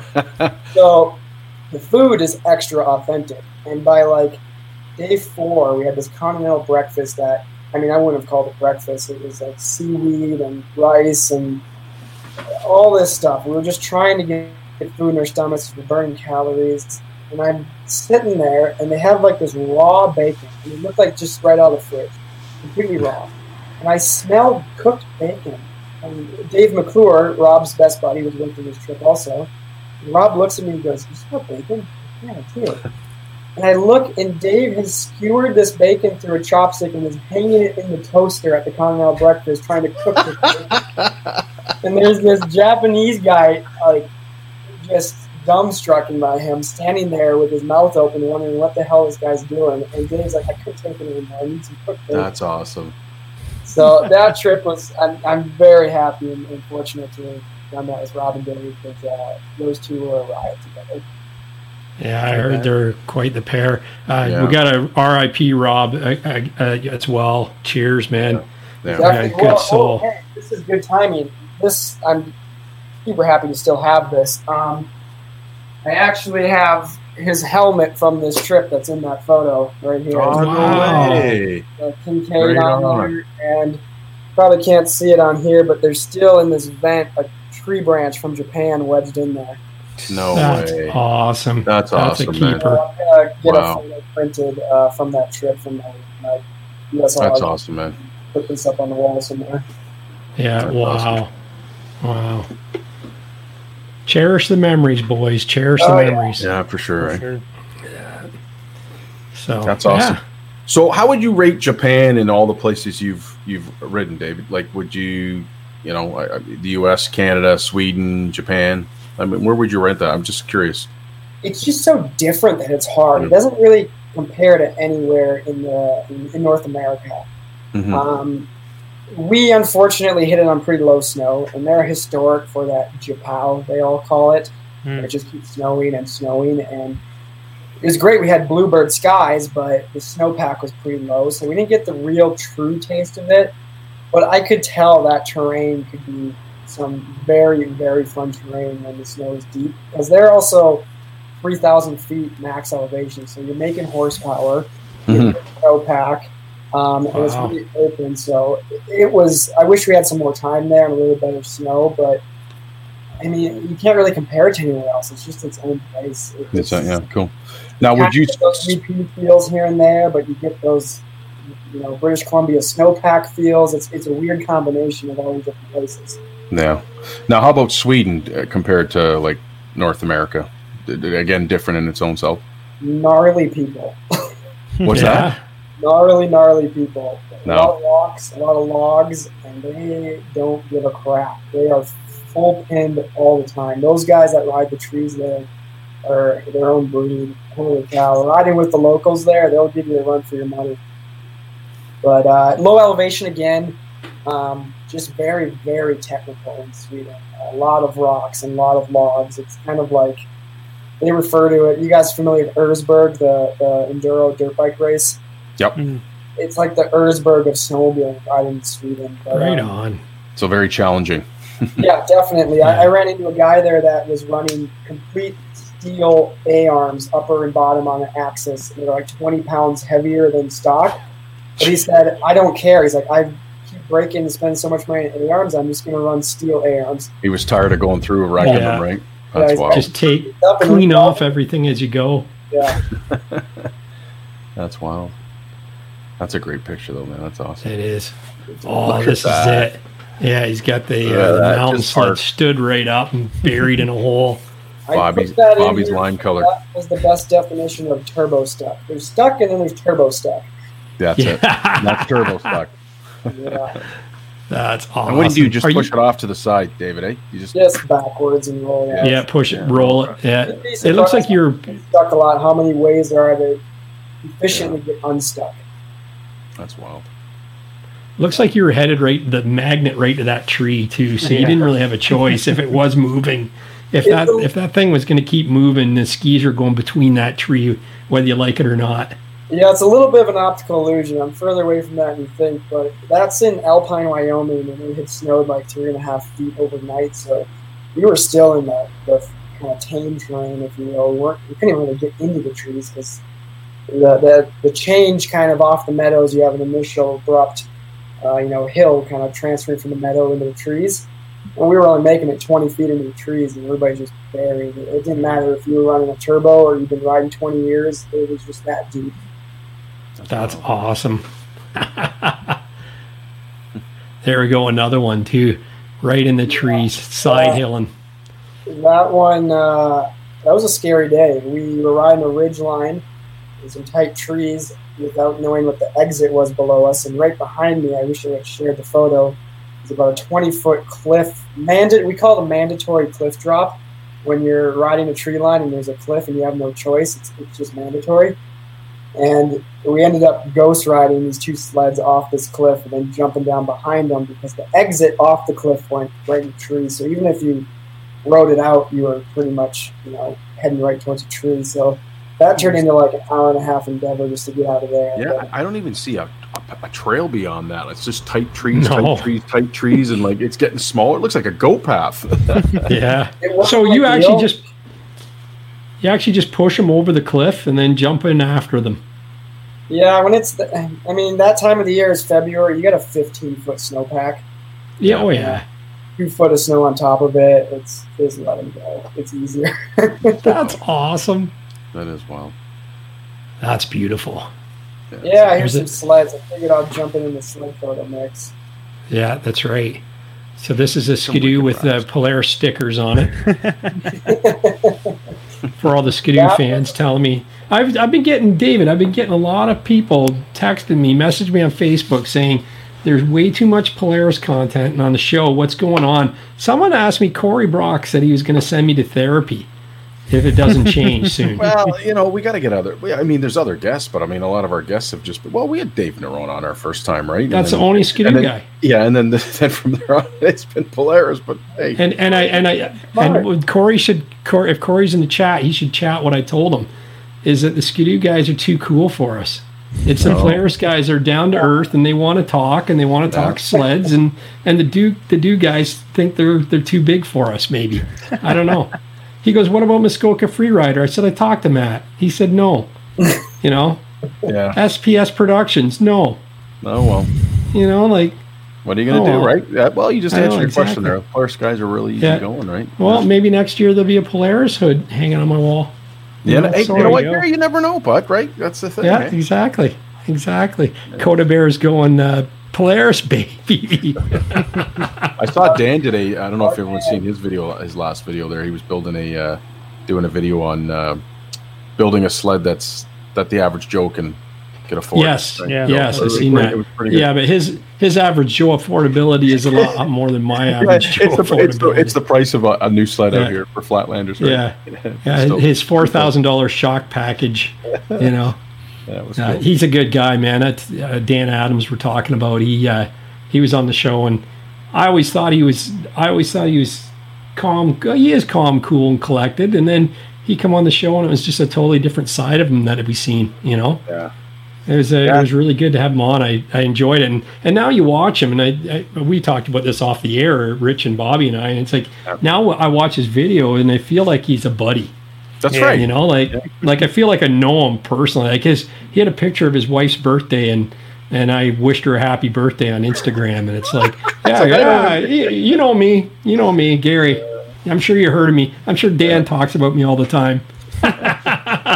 Tony Cat asks, "Is it we're going to see a cat rep rider?" We'll try to get a cat guy on here in Yamaha. I mean, which that'd be awesome. I mean, honestly, guys, to the fans out there and the guys that watch the show, we've reached out to a ton of people, Bobby. Gary, and we've got some. It's a bad time of the year. Yeah, it's a bad time of year because everybody's busy right now.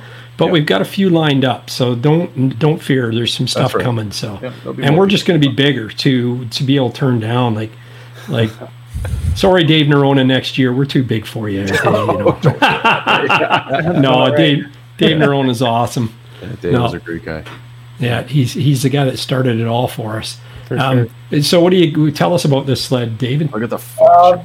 This was my 850. This is the first year of the 850s. It's probably my favorite sled I ever had. When you just have a sled that just runs good all the time and stands out to you. That was this sled. So this was a 163 Silver Turbo. A little bit of everything: Ice Age rails, B&M bumpers, boards, Zollinger's billet front end, QS3. Air shocks in the front and rear, skins hood, skin seats. That sled just worked. I put like 1,500 miles of pure boost on it. From mile 0, I had turbo on it, and never skipped a beat. That one was just one of the good ones, I guess. Yeah. What kind of skis are those? David, did you just say that? I'm sorry if I missed it there. What kind of skis stock skis. I've always ran the stock Polaris ski. They make a really good. Really? Okay. They got like grippers on them or something, or am I seeing something there? That's why they call them grippers. Okay, that's the name of the ski. There you go. So you see, Bobby, Ask you stupid. That's what I was doing. I'm like, wow, that looks like you'd grip it and stand on it or something, right? Okay, cool. Right on. Work for Polaris marketing. Yeah. So are those carbon rails? They look super solid. There's not a lot of cutouts in them from this perspective. They look thin too. Can you blow that up, Gary, or no? Sorry, dude. Yeah, the rails. Yep, for sure. Yeah, those are the bomber rails. So they're solid. Billet or a 7000 series aluminum, I think. And you can really, and turbos, you're always riding wheelies. Hitting pillows, especially early season. A lot of those pillows are logs that are only 2 feet under. So you're, all of that pressure is going right to the skid. So those are definitely a bit more beefed up. And when you throw a boost at it, you're coming to everything faster than a stock sled. So it's a nice little addition to have. Nice. Cool. Those are neat. I love that. It's a good looking sled, bud. Yeah, it's cool, tan and black, something different. And I love the A arms too. They're curved to give you clearance under there. I name every sled every year, and that one was khaki, so I called that one the khaki lack. Khaki lack. Oh, look at this! Look at the chunks of ice. There's 3 sleds sitting in front of these towers of ice. They got to be 100 feet tall. Where is this? Let's guess this one. I like this one. Yeah, let's guess this one because that's blue ice. That's Russia. That's got to be Europe or somewhere. No, Sweden. I gotta know. I would guess Sweden. Alaska. All right. That is unreal. That is just before Ptarmigan Pass in Alaska. We had a down day. We were up in Alaska 2019. We had kind of a spare day. The weather was crappy, and there's this. I'm drawing a blank on the glacier name. And you just ride pretty much from the side of the highway. You unload and follow this frozen riverbed up, and you come around the corner, and boom, here it is, this massive glacier. And that was a mind-numbing experience, for lack of a better term. David, you're gonna have to make a coffee table book, buddy. I know that sounds silly, but just photos, man. You come into a buddy's house to have a beer, and you have this sitting on a coffee table, and you just have a beer and flip through it. Look at the photo. Again, I'm saying this. These photos probably don't even do justice of what that actually looked like. Oh no, that is huge. That was the best color. Scale and perspective. That's wild. I like the marbling in it. Yeah, it's pretty wild. That is unreal, man. The sound. So could you walk? Could you walk between them? Yeah, as far as you dared, because the sounds were enough to scare you away. It's constantly cracking and popping, and they're always moving. Gary, that's the amazing thing when Dave's talking about that. Like, there's a bunch of times that I'd be out in the middle of the lake at night on Skeleton Lake, and you would hear the echo of the ice cracking. Right. I've stayed out there ice fishing. It's like thunder. It's like lightning. Yeah. It's a wicked, I've stayed on the ice fishing, and it's like that. Sounds like lightning going like. So, that would be wild. I'd amplify that times 100, and then put it 60 feet above your head. And there you go. Oh man, that's awesome. That color is just phenomenal. I don't know. I could sit there and look at that all day. Yeah, I guess we're spirit. Oh, there we go with the chaos. Nice. This is a beautiful shot. That is nice. Look at the background. So you've got everything about this. The heavy snow in the trees. You got the dark gray sky. Then you got the color of the sled, and then the sun hitting the front of that. Wow. Mm-hmm. That's Revelstoke. That's why it's the best place in the world. That's awesome. SLP can. That's Twin Pipes. Nice. Actually. Yeah. Oh, Twin Pipes. Oh, it is twin too. Right. That sucker must be a beast. Wow. Honestly, I rode that more in my turbo last year. I think it was so fun. Yeah, they say the chaos is insane. That's a wicked photo. Those twins are impressive. A little bit off. Well, not really off question or off topic here, but Dave, what kind of camera gear do you guys have with you all the time? Like what did you shoot that with? Was that with a phone or was that with a DSLR? Like what do you guys carry with you? I mean, it must be hard being up in the mountains. I think that was an iPhone on portrait mode, to be honest. Isn't that something, eh? Yeah, it's incredible what those things can produce now. But normally I'm the Sony A7 III. I have the A7S III coming. I'm just waiting for it because I've been on back order. Yeah. Variety of lenses, probably 2 or 3 GoPros, and a drone. And most of that's on my back, along with my Avipack, shovel, probe, first aid kit, all this stuff. I pretty much usually have 50 pounds on my back while riding all day. Do you carry a drone with you too as well, or do you leave that for someone else to do drone shots? Or I carry it with me pretty frequently. I tried a couple years in a row to get some set up on the tunnel, but I just was never comfortable putting camera equipment in a tunnel. Yeah, it's constantly bouncing. No matter how many different channels you built with foam, it's still. I mean, it's getting beat. The trails in the west, a lot of the places a groomer is non-existent. Yeah. And come March, you're talking 4-foot moguls for 5 miles into the mountain, so it's just working things. So most of it, unfortunately, is on my back. But I do have a good buddy, Trent Hooks. I don't know if you guys are familiar with him. He's kind of like my pack mule. He comes along a lot on trips and try to split up the gear a little bit. So that's a blessing. Nice. Yeah, that is a wicked photo. That could win awards, man. That's again, you gotta do a coffee table book. I know it sounds weird, but everyone has a story. I mean, that was on that Seaboys trip, Revelstoke, from that episode. That's cool. Okay. Nice. You should start a YouTube channel or a film company. Put this on video cassette or Betamax. Beta. Yeah. Wouldn't that be awesome? I think I have an 8mm camera. We could shoot reel to reel, and it's got no audio. You just the old brownie, Gary. Yeah, that's right, exactly. My dad and it would jam, and then the light would burn a hole in the movie. You know it. Rich knows it. Oh, yeah. There's another great shot. Love it. Actually, Gary, remind me. I got to get Gord to fire me off a picture of him when he went out there riding with his son out west. He's got some wicked shots too, and he said the same thing. His one picture on Facebook, and he's had it for years, is him standing behind, and he's up in a bowl, and the mountains are behind him in BC. Just wicked. Yeah, Revelstoke's awesome. Yeah. Look at the cloud. So I don't know if everyone's saying, and sorry to interrupt here. Yeah. Correct me if I'm wrong. That's clouds where your cursor was, right? Yeah, right here. Like that's low base clouds. So he's on top of a and then he's on a peak, and it's dropped. 3 layers there. Yeah, so that's what you call an inversion. You get them a lot in the west early in the year, usually. Low pressure system down the valley there. Those days are my favorite days by far. You're in town. Everybody's living their life, doing their thing. It's gloomy. It's overcast. It's dark. You get to the parking lot, and all of a sudden you ride up the trail, and it's one of these days. It starts getting brighter and brighter, and you break through the clouds, and you're just on an island in the sky. And you're looking down, and town's under there somewhere, having a gloomy day, and you're up there in fresh snow and crystal clear blue sky and sunshine. That's awesome. That is crazy. Yeah, like having the Rockies in behind you. Like, look at that. I know. I told you we have to do a snowmobile sessions group Western ride. For sure. Even if it's just for 3 of us, we got to do something. Exactly. Yeah, for sure. I need a couple more super chats, though, to make that happen. Keep them coming, boys. Keep them coming, right? Yeah. So far, I've got enough to buy a new set of underwear to go. Turn your car on,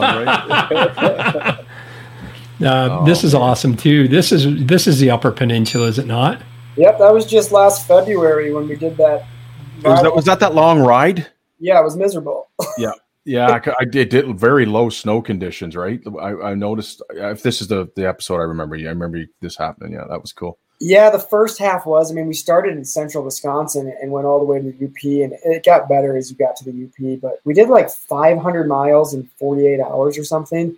Wow. Which I know a lot of you guys and a lot of the trail guys do that all the time, but when you haven't done that for 7-8 years, yeah, it's tiring. I had so much respect for the guys out there doing that. I'm like, this isn't easy.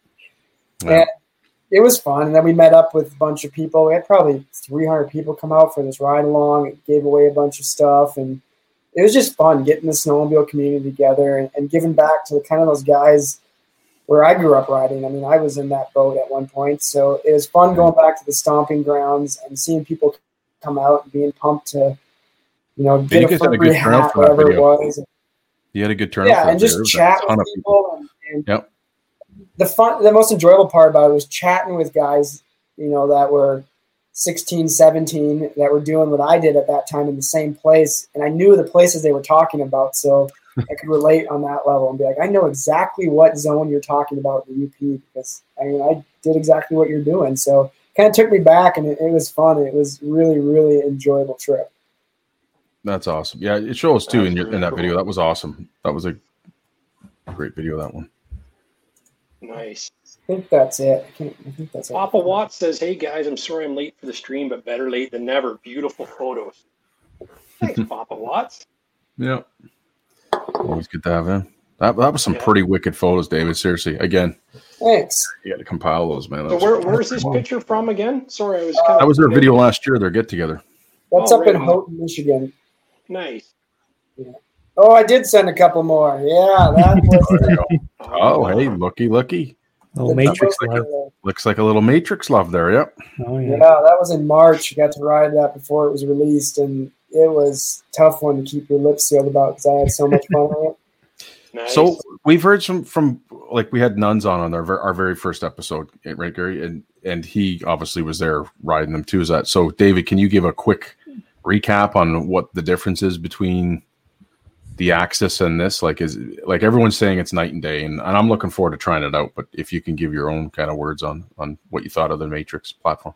Yeah, so the bulkhead and the tunnel itself are the same from the Axis platform. It's reworked plastics and ergos and all that. But the way they reworked it, it's just so much more rider-friendly for the trail. It's just your natural position, you're now seated in with a new seat, whole new console, the new panels. You're way more rider-forward. And, initiating a corner, it's just effortless for you to stick your knee out. You're not kind of wrapping your leg out around a panel. It's just your leg just slides there. They slotted it out for your legs to point out in right or left direction. So it's way less effort coming into a corner to think about getting the ski lift in, whatever it may be. It feels like it's biting. Now you're just automatically forced to one side or the other without even realizing you're doing it because the paneling is designed for you to just navigate there naturally. But that screen is a game changer too. The ride command built into it. The hand warmer options are awesome. You can go in and set presets for low, medium, high. I think it's between, could be wrong, I want to say 75 degrees and like 130 or 40. 1 degree at a time. So you could set low, medium, high at whatever random numbers pleases you. And the new headlights are awesome. I did get to ride it as it was getting dark, and the high beam on it it's like having a light bulb on a pickup truck. It's just a cool sled. Very, very well balanced and predictable. Now, when you were riding around with the other sleds, were you able to interact with the vehicle-to-vehicle on the 7S display? Because apparently that's the mind-blowing difference between like having a group ride, but apparently when you have two sleds of the same like 7S display, the vehicle-to-the-vehicle interaction is way better. I did it in the parking lot a little bit, but since this was kind of a industry thing, it's called Snowshoot every March. West Yellowstone, before they're released to the consumer, all the publications come to gather their imagery, video, whatever, so that when they are released, their next episode or magazine can have content that's other than OEM provided imagery. So because of that, so many other people have been messing with it that there was all these other logged in pre-save people or left phones linked to it or whatever, so I didn't really get to dive into it too much, but the little bit I did play with it, I can see how that's going to be a game changer. Right on. Cool. Yeah, it's pretty impressive looking. The fun thing about Snowshoot is that's kind of where my appreciation for the whole trail world continues, is you get to ride all the manufacturers side by side. So we've been on the new Cats, the new Ski-Doos, the Yamahas, and you can really see what everybody's coming out with and feel these chassis side by side and how everything handles from crossover to trail to mountain. So kind of keeps me up to date on what's going on, back in the Midwest and East Coast. So, and I just can't believe how much that technology is advanced. It's crazy. So here's a question, if you don't mind, if you can touch on bases, what would you say was your favorite Ski-Doo, Cat, Yamaha, and Polaris? If you can, I don't know if you got to ride all of them, but what would you say would be the one that kind of impressed you the most out of each manufacturer, if you can? Like maybe you didn't get a chance to ride them all, but you know what we legitimately fought over at intersections was the Blast. Nice. Really, that's awesome. See, that's awesome. That's awesome to hear. That we're like, they nailed the name on this. Every time we pulled up to a stop sign, I'm like, this thing's a Blast. I was like, holy crap! Like, that's why they named it this. And if you had like 3 of them, we had 2 at a time. It's in between riding like a vintage sled and a pit bike. Because you're kind of drifting corners and you're bumping your buddy, and you can ride them wide open. And you know what they're going to do. The weird single lunger, right? Like that's amazing. It's a really cool niche market that now has a pretty cool option in it, and they're still plenty powerful. I mean, we were riding them at 6,000 feet on groom trails. I think the Cat version, what is it, the ZR? I think they called it. I can't remember. The Cat version of it, the short track, we still clocked 71 miles an hour on it. Wow. I mean, that was full tuck for like a mile, and like and that's another segment. And that's another segment that no other manufacturer has started. So maybe Cat has created a segment for people in between, like like a 10-year-old and a like a preteen to 14-year-olds, right? So that's awesome. That's good. I hope they're onto something. I mean, you're talking from a 120 or 200 basically to, 550 fans are still a thing, depending on if you want to go an older sled or new sled. But other than that, you're pretty much jumping on a 600 after you outgrow a 120 or a 200. That's right. Yeah. That's awesome. That's good to know. That's cool. Papa Watts, a $5 super chat. Any of you have any experience in the new Polaris Matrix 850 137? I'm really interested in this, being mostly Cat, but deep down I love all sleds. Nice. I rode it with a 650 motor. That motor feels like an 850 all the way through the mid-range. Definitely on the top end. But the way they geared that thing and the fuel mapping in it, it feels like an 850 through about the mid-range. That's what they're saying. That's going to give a lot of other 800 manufacturers a fit. Yeah. Yeah, I think that 650 motor is going to be great. I think that's going to be a big class. It's going to grow. I think you'll see the other manufacturers focus on that as well. And it's good. Yeah. I'm looking forward to coming across somebody that has that motor this year. Yeah, oh for sure. That's the thing. The 600R E-Tech is a rocket. So yeah, I can't imagine what a 650 would be. Yeah. Hopefully Deuce steps up to the plate, because if they came out with the 650, it would be nuts. Yep. Yep, for sure. It would be nuts. So, but what's the? Is this the first one we've seen? No. That's got to be seen this. I can't believe I've seen this many things. Next level. That was an 18800 turbo. Very similar build. I've been working with the same brands year after year. I'm pretty adamant on that and not jumping around, and carried a lot of my day job. Obviously, is filming and working 5 to 9, but at the end of the day, I'm a rider at heart. So I've carried a lot of these brands through my day job and stuck with them for anywhere from 5 to 10 years. So this one's very similar to that 850, but this was like my favorite 800. Pretty similar chassis setup and everything, but just another sled that absolutely was running. Yeah, very good wrap on it too. I love it. Nice. Those colors are wicked. Yeah. Yeah. Like the blue ties in with the rails and the spindles. And there we're back to the beginning there. Nice. Perfect. That's awesome. Yeah, thanks for sharing those pictures with us for sure. So Dave, do you get out to snowshoot every year, like pretty much every year, or just sometimes?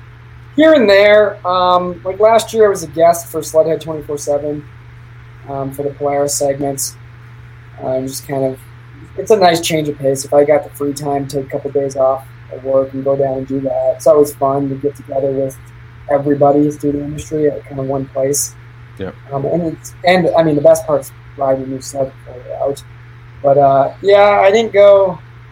I think I've been the last 2 years, then had a 2-year gap or so, and every now and then try to when I can if the offer's on the table. Nice. That's awesome. Corey Brock's in the house. He says, Gary, I like to hear your little Skidoo chime-ins there. LOL. There'll be more. We'll get more people on, right? Get another. Jeremy says he's sure Skidoo's working on a 650. They don't want to be left behind. They're all in the game together. Yep. Yeah. And again, we mentioned last week or the week before too. I'm glad that Cat and Skidoo got their little squabble sorted out. For sure. So now cats can come north of the border. Jumpman Jay says, "Look at that Polaris graphics. It's not angled like the others we have seen." There you go, Rich. Yeah. Oh, the Rich's sled. I was asking about the graphic because it looked crooked to me. So there's Jumpman Jay commenting a picture on your VR. So the Polaris logo on the Matrix Assault, there's a left and a right decal that it changes on, and everyone was pointing out. And I'm like, see, I've been in the printing business for 28 years, so I understand left and right concepts. But a lot of people are like, why is it different? I'm like, well, there's a left and there's a right. Like, it's just different. But some people don't get it. But yeah. And then on the Matrix, the decal itself is actually bigger than the one that's on the VR ones, or on the Assault. It's bigger than the one on the VR ones. Yeah. So we were talking about that Rich was driving up north the weekend he picked his sled up, and this is what he saw on the side of the road. That's impressive. I was a tourist, and we were trying to figure out. It was funny because we pulled up, and I said to Steve, "I'm like, are we seeing this? Like, was this guy trying to pull it? I think no. This is just what I think happened by looking at him. He honestly thought that was part of the road, and it's not part of the road. Like it's part of the ditch, and you go up, and it's." There's a snowmobile trail that goes up like that, and then it goes off to the right. I wonder if that's part of the trail. There's a spot where you cross 169 or 118, whatever road that is, and you go up a rock cut like that, and then you go in the bush at the top. And if you went straight, it would be a bad thing. I don't think maybe Steve can chime in if he's in here still. I don't know. This was on the way to Huntsville. And it was like it was baffling. It was mind blowing. And like I said, this photo made its way all the way down deep south in the U.S. because a YouTuber guy posted it up on his channel. I'm like, get the hell out of here! That was my photo. Now again, awesome. There could have been other people taking it too, but it was like, what the hell? That was crazy. Yeah, it's pretty crazy, right? We got some more emails come in from Fan Photo here. I'm gonna pull a few more up here. So, David, if you had to build your ultimate UP sled, what would you build? Because there's kind of like, I noticed some guys bring full mountain sleds up there. Some guys use the crossovers. Now, I would have to have a 36-inch front end on it, which would be the tough part for the trail portion. Yeah. But you just can't quite do the off-trail stuff efficiently with anything wider. Mm-hmm. So I would probably buy a 55 Chaos and swap the rails and cut the tunnel and make it a 146 Chaos. I don't think you need anything bigger than a 46 in the UP. Yeah. 55, 63 is insanity. Mm-hmm. It's great if you want to stay on top of the snow, but how tight the UP is, that's a lot of sled maneuver in those woods. Yeah. And a 46 is going to be playful. And if you want to do wheelies and knockovers, that's going to be the setup. Yeah. I feel like I could see that happening because obviously there's the SKS 146 almost doesn't need to exist now that the Matrix 146 kind of exists. So I could see them kind of making that a little bit more aggressive next year, maybe doing like a Chaos 146. That could be pretty cool. Yeah. I was looking at my Matrix, and like I said, the bulkhead's the same, so you could swap a 36-inch front end on it, but that tunnel and everything is so much different. The running boards are way bigger than on a RMK chassis, so there are some things you have to battle there, whether it's aftermarket boards, just to not have it drag as much if you side hill. It's going to create a lot of drag with that tunnel setup, but somebody could definitely take a Matrix and do some minor tweaks and have a pretty good UP setup in that 146 platform. I bet. Yeah, nice. That was a good question, Bobby. Thanks. Joey Tier says, this is a typical March day on Lake Kippawa for us.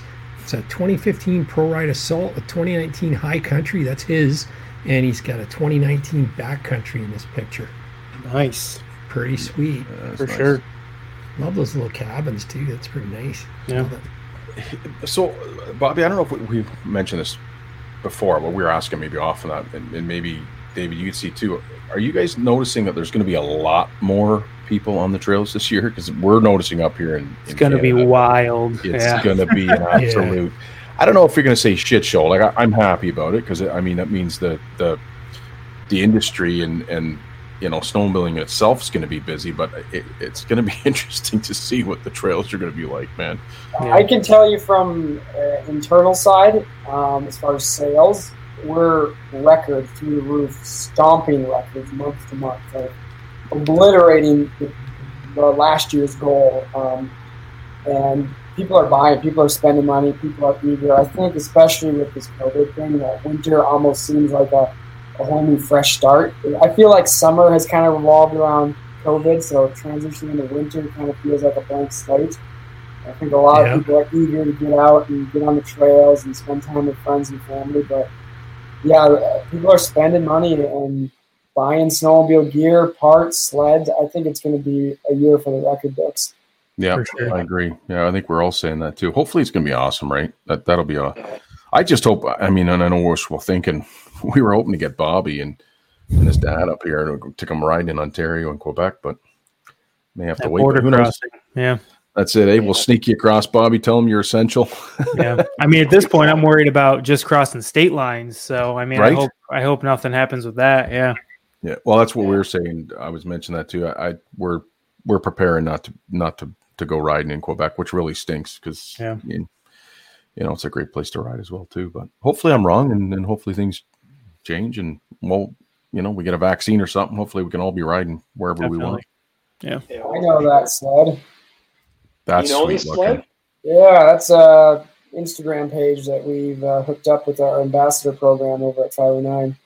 Oh, awesome. Sweet. Yeah, it's 319 Productions called. Yeah. That is wicked design. Look at the color in there. Here's one from Vicky Thompson. Hey, guys, I watch every week. Waiting for snow. He's still here in Manitoba. Here's a picture from the day we just did shy of 400 miles. Here, I'm going to pop this up on screen here so we can see it. And she said we just did shy of 400 miles. Normally we try and do 250-ish a day. We book off every Friday in February to ride. Love the podcast. Keep it up, Vicky. Sweet. Nice. I love the pink accents on that too. That is cool. What are you guys doing average on a weekend for miles or kilometers for you guys? I mean, it just blows my mind. I know you got to have the sled set up right. There's so many creature features you can add, whether it's windshield, gauntlets, all this stuff. But, I mean, when I was in the UP, I remember growing up doing it. But, holy cow, like I said, I gained so much respect for people doing this every weekend. What's your average season look like for you guys? I put Rich does some crazy miles. I put on 5,000K last year, and that wasn't enough. And to be honest with you, if COVID didn't kick in, I would have probably put on another, I'm going to say 1,500 to 1,700 kilometers up in Quebec. I didn't make a trip that my buddies went and did, and they put on an extra 1,500 kilometers. So I would have been 6,500 kilometers for the year. Wow. And on a good year, I can do 7 to 8. And I've got a buddy that does 10,000 kilometers a year every time. No problem. Yeah. Are you able to ride from your house on a good season? Do you have trail system close by? Where the cottage is and where Gary is the Muskoka region. And from there on the way up, you can go anywhere. I mean, years ago, you'd be able to ride from my house. I could ride up to my cottage, but which is, 2.5, 3 hours north of me now, but that's not doable anymore. But, but there's so many trail, like there's over 30,000 kilometers of trails in Ontario, right? So there's a lot of all of them, though. That's not open trails, but there's a lot open. There's at least 12 to 15,000 kilometers open at any given day in the winter. I do like when we go on a short ride, it's 186 kilometers.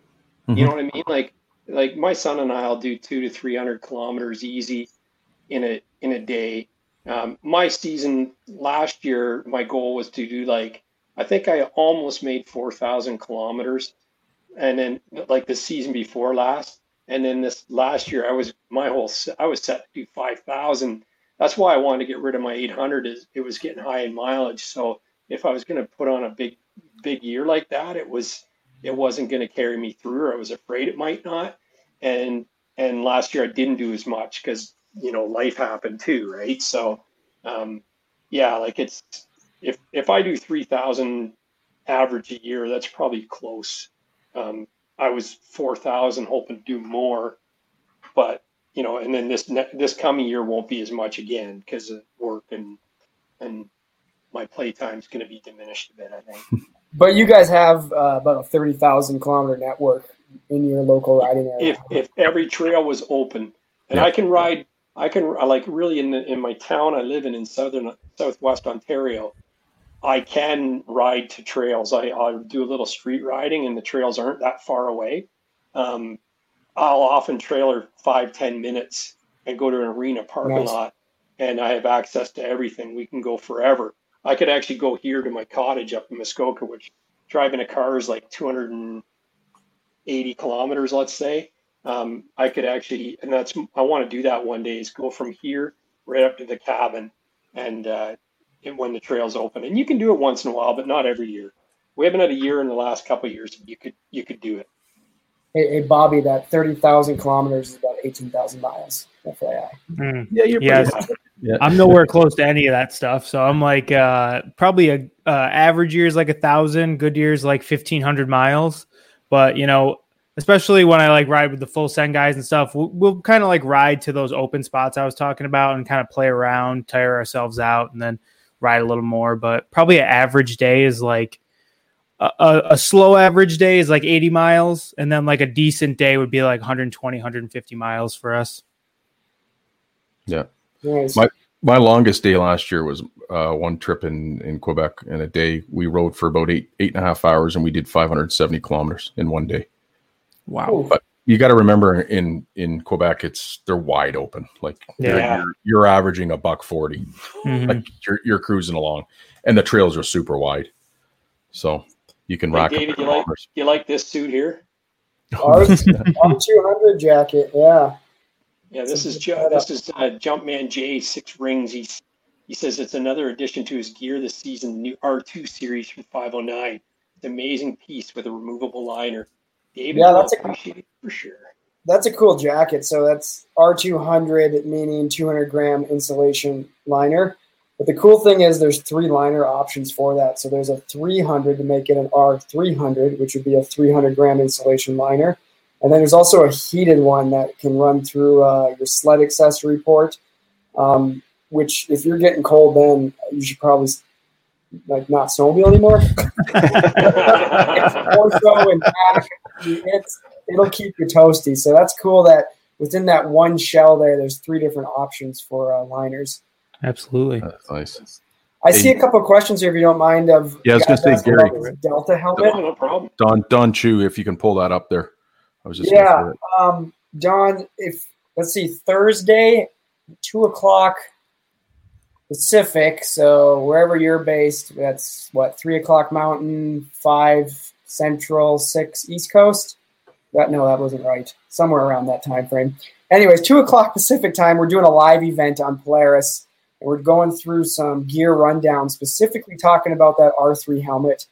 And the R3L has, yes, to answer your question, addressed a lot of those problem points. The visor actually has a lock on the side now. It doesn't just flip down. It actually has a lock that will secure it to the helmet itself, creating a really good seal for any air.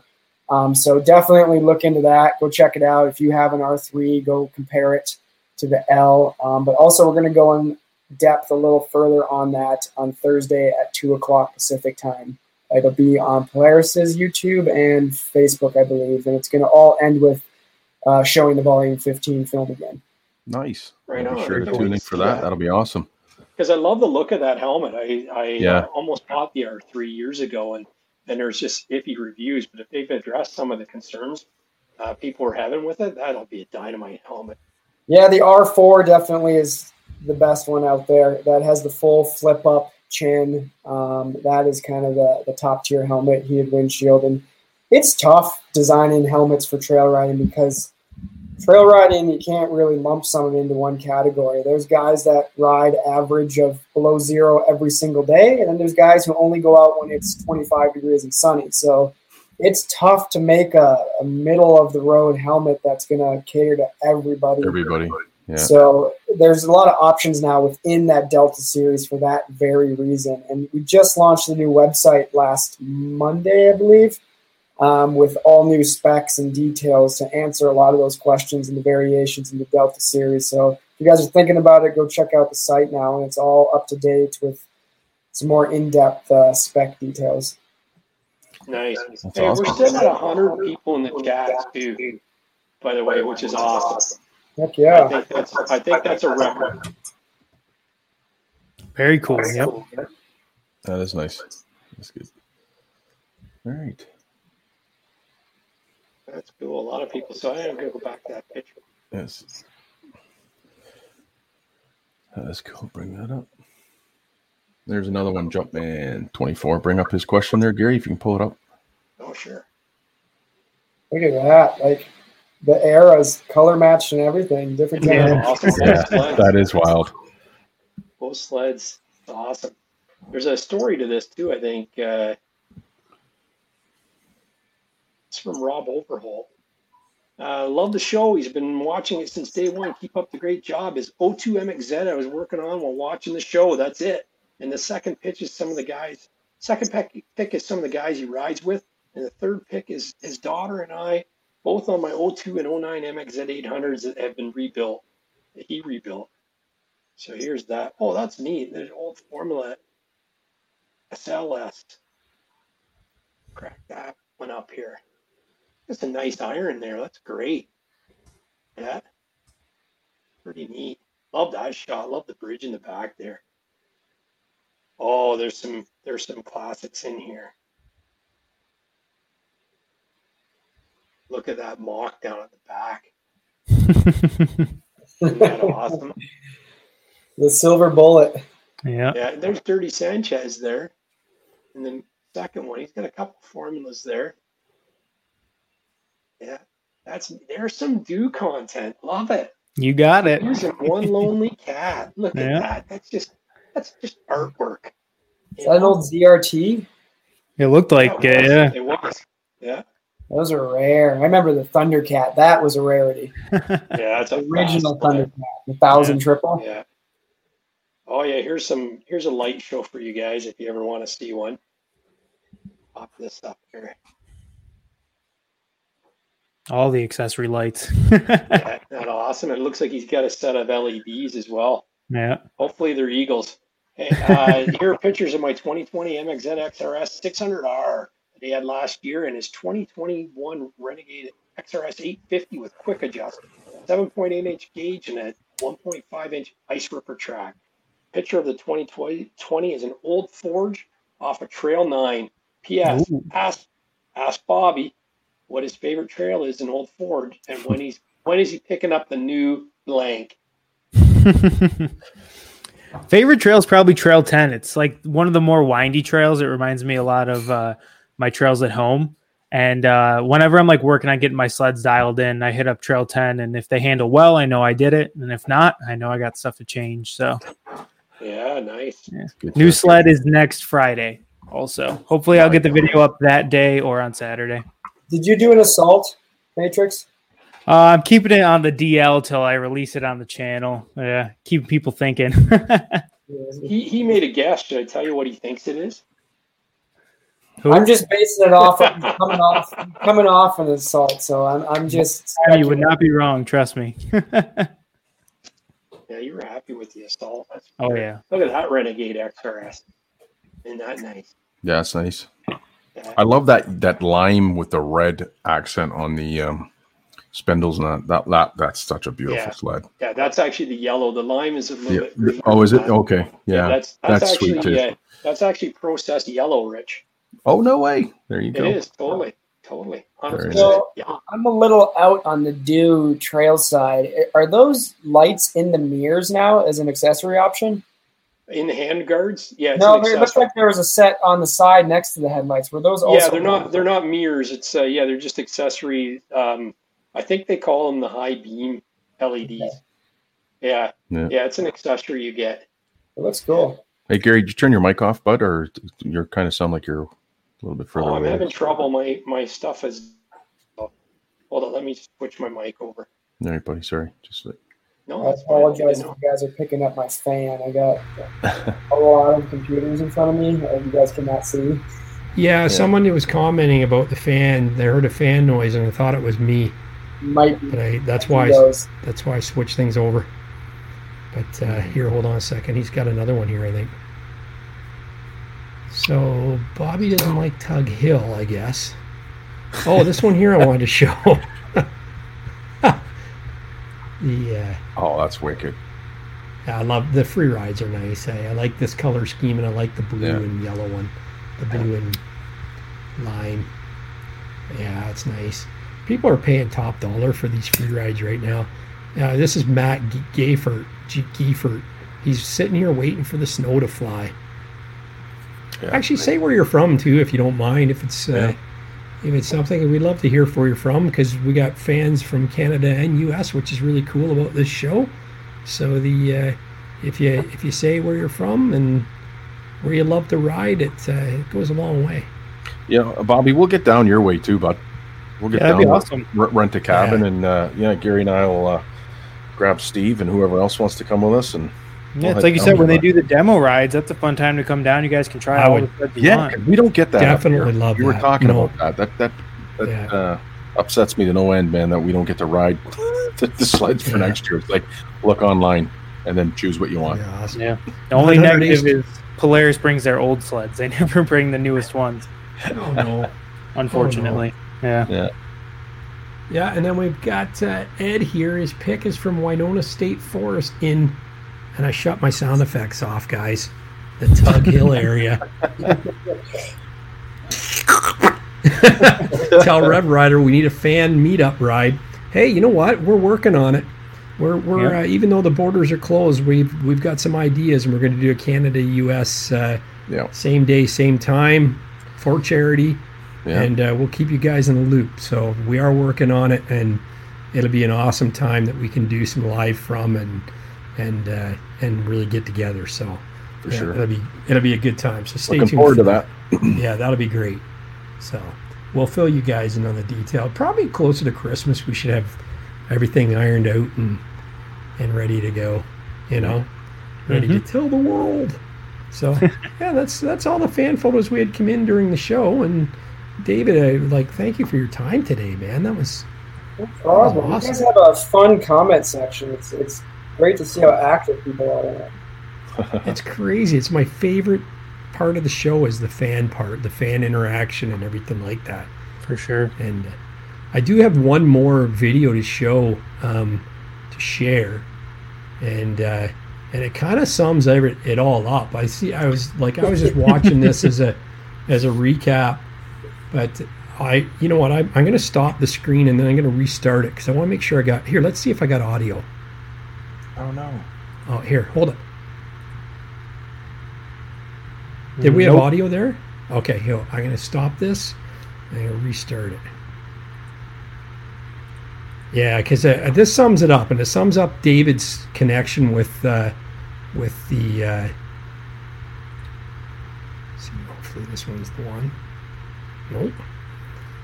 I know which clip this is, and I can tell you. Yeah. I had to put a face on because that injury I talked about to my sternum, that happened about a half hour prior to this clip being taken. Oh, wow. Seriously? Flipping myself out of the backcountry. And I think I'm kind of hunched over, and that's why. Jeez. You're sitting on the sled. You're sitting on the sled here. Okay, let's see if we got it here. Got a terrain like this, David. Can you hear that? Yep. Was there sound there? Yep. So here, I'm going to try and step this back a bit. This is the full video. But it kind of sums up what David's involvement, and these guys are just true characters, you know, but this is the end of the ride in Revelstoke, and happy birthday! So you want to give a tutorial on how to like pack that bitch back? Just I'm gonna ride back with it. Never been in any kind of terrain like this. David was like, you guys are gonna get worked, and we did. We got straight up work. No other word for it. Yeah, we did. Had probably the most fun we've ever had, though. And I can't stress how lucky you got in the weather. It never blew here, so we got lucky. It was awesome. We got very lucky. One final big thank you to 509 for making this trip happen. Without you guys and your support, our snowmobiling life would be so much more lame. So thanks, David, and the rest of you guys. Anyways, there's a couple weeks left for the giveaway. Every $5 spent on wide open parts.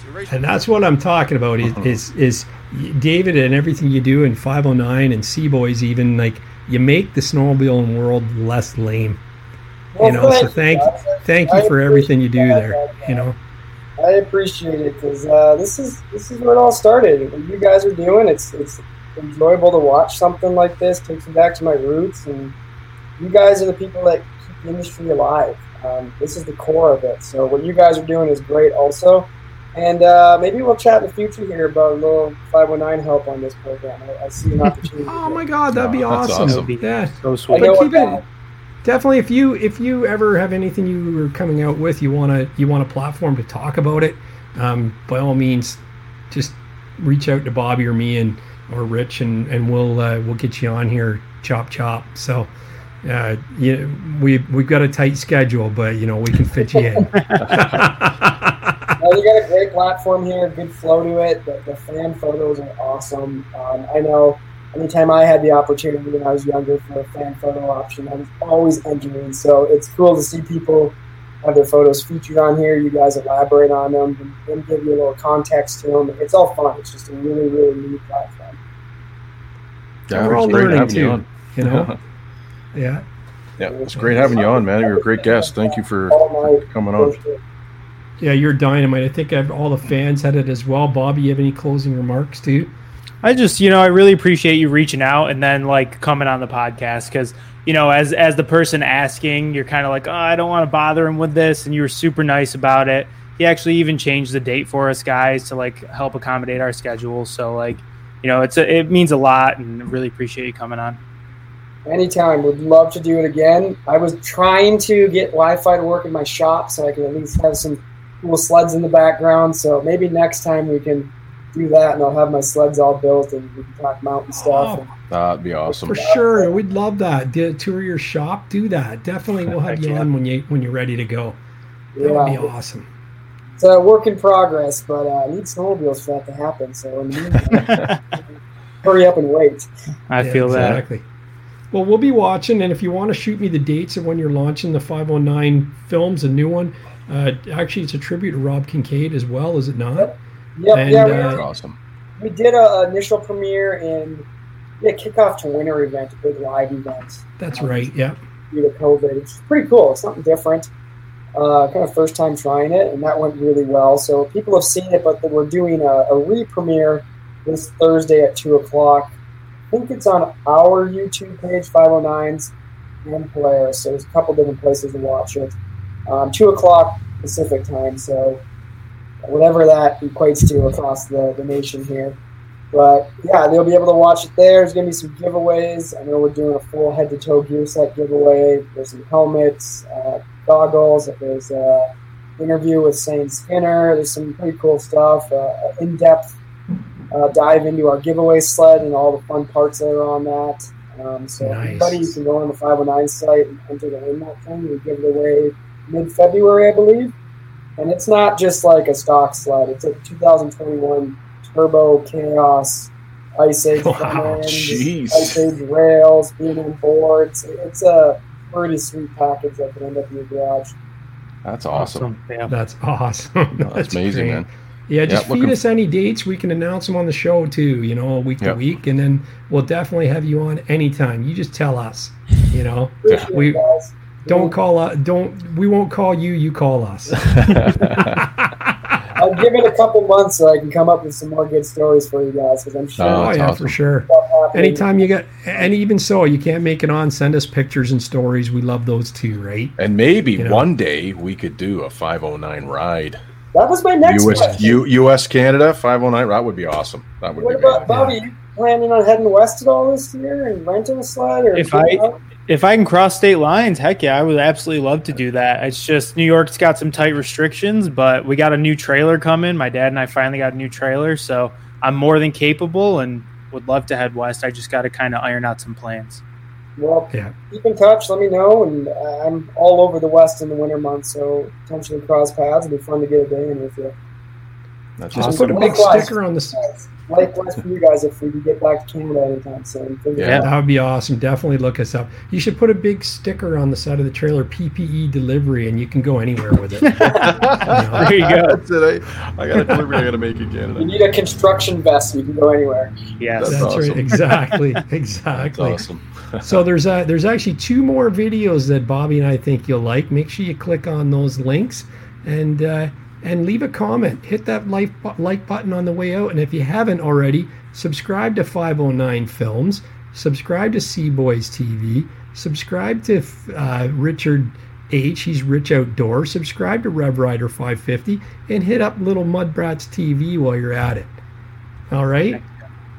Thanks again, David. You were awesome tonight. That was so much fun. I'm looking forward to having you back on. Yeah, thanks, man. Guys, I thoroughly enjoyed it, so I hope to see you guys soon. Take care.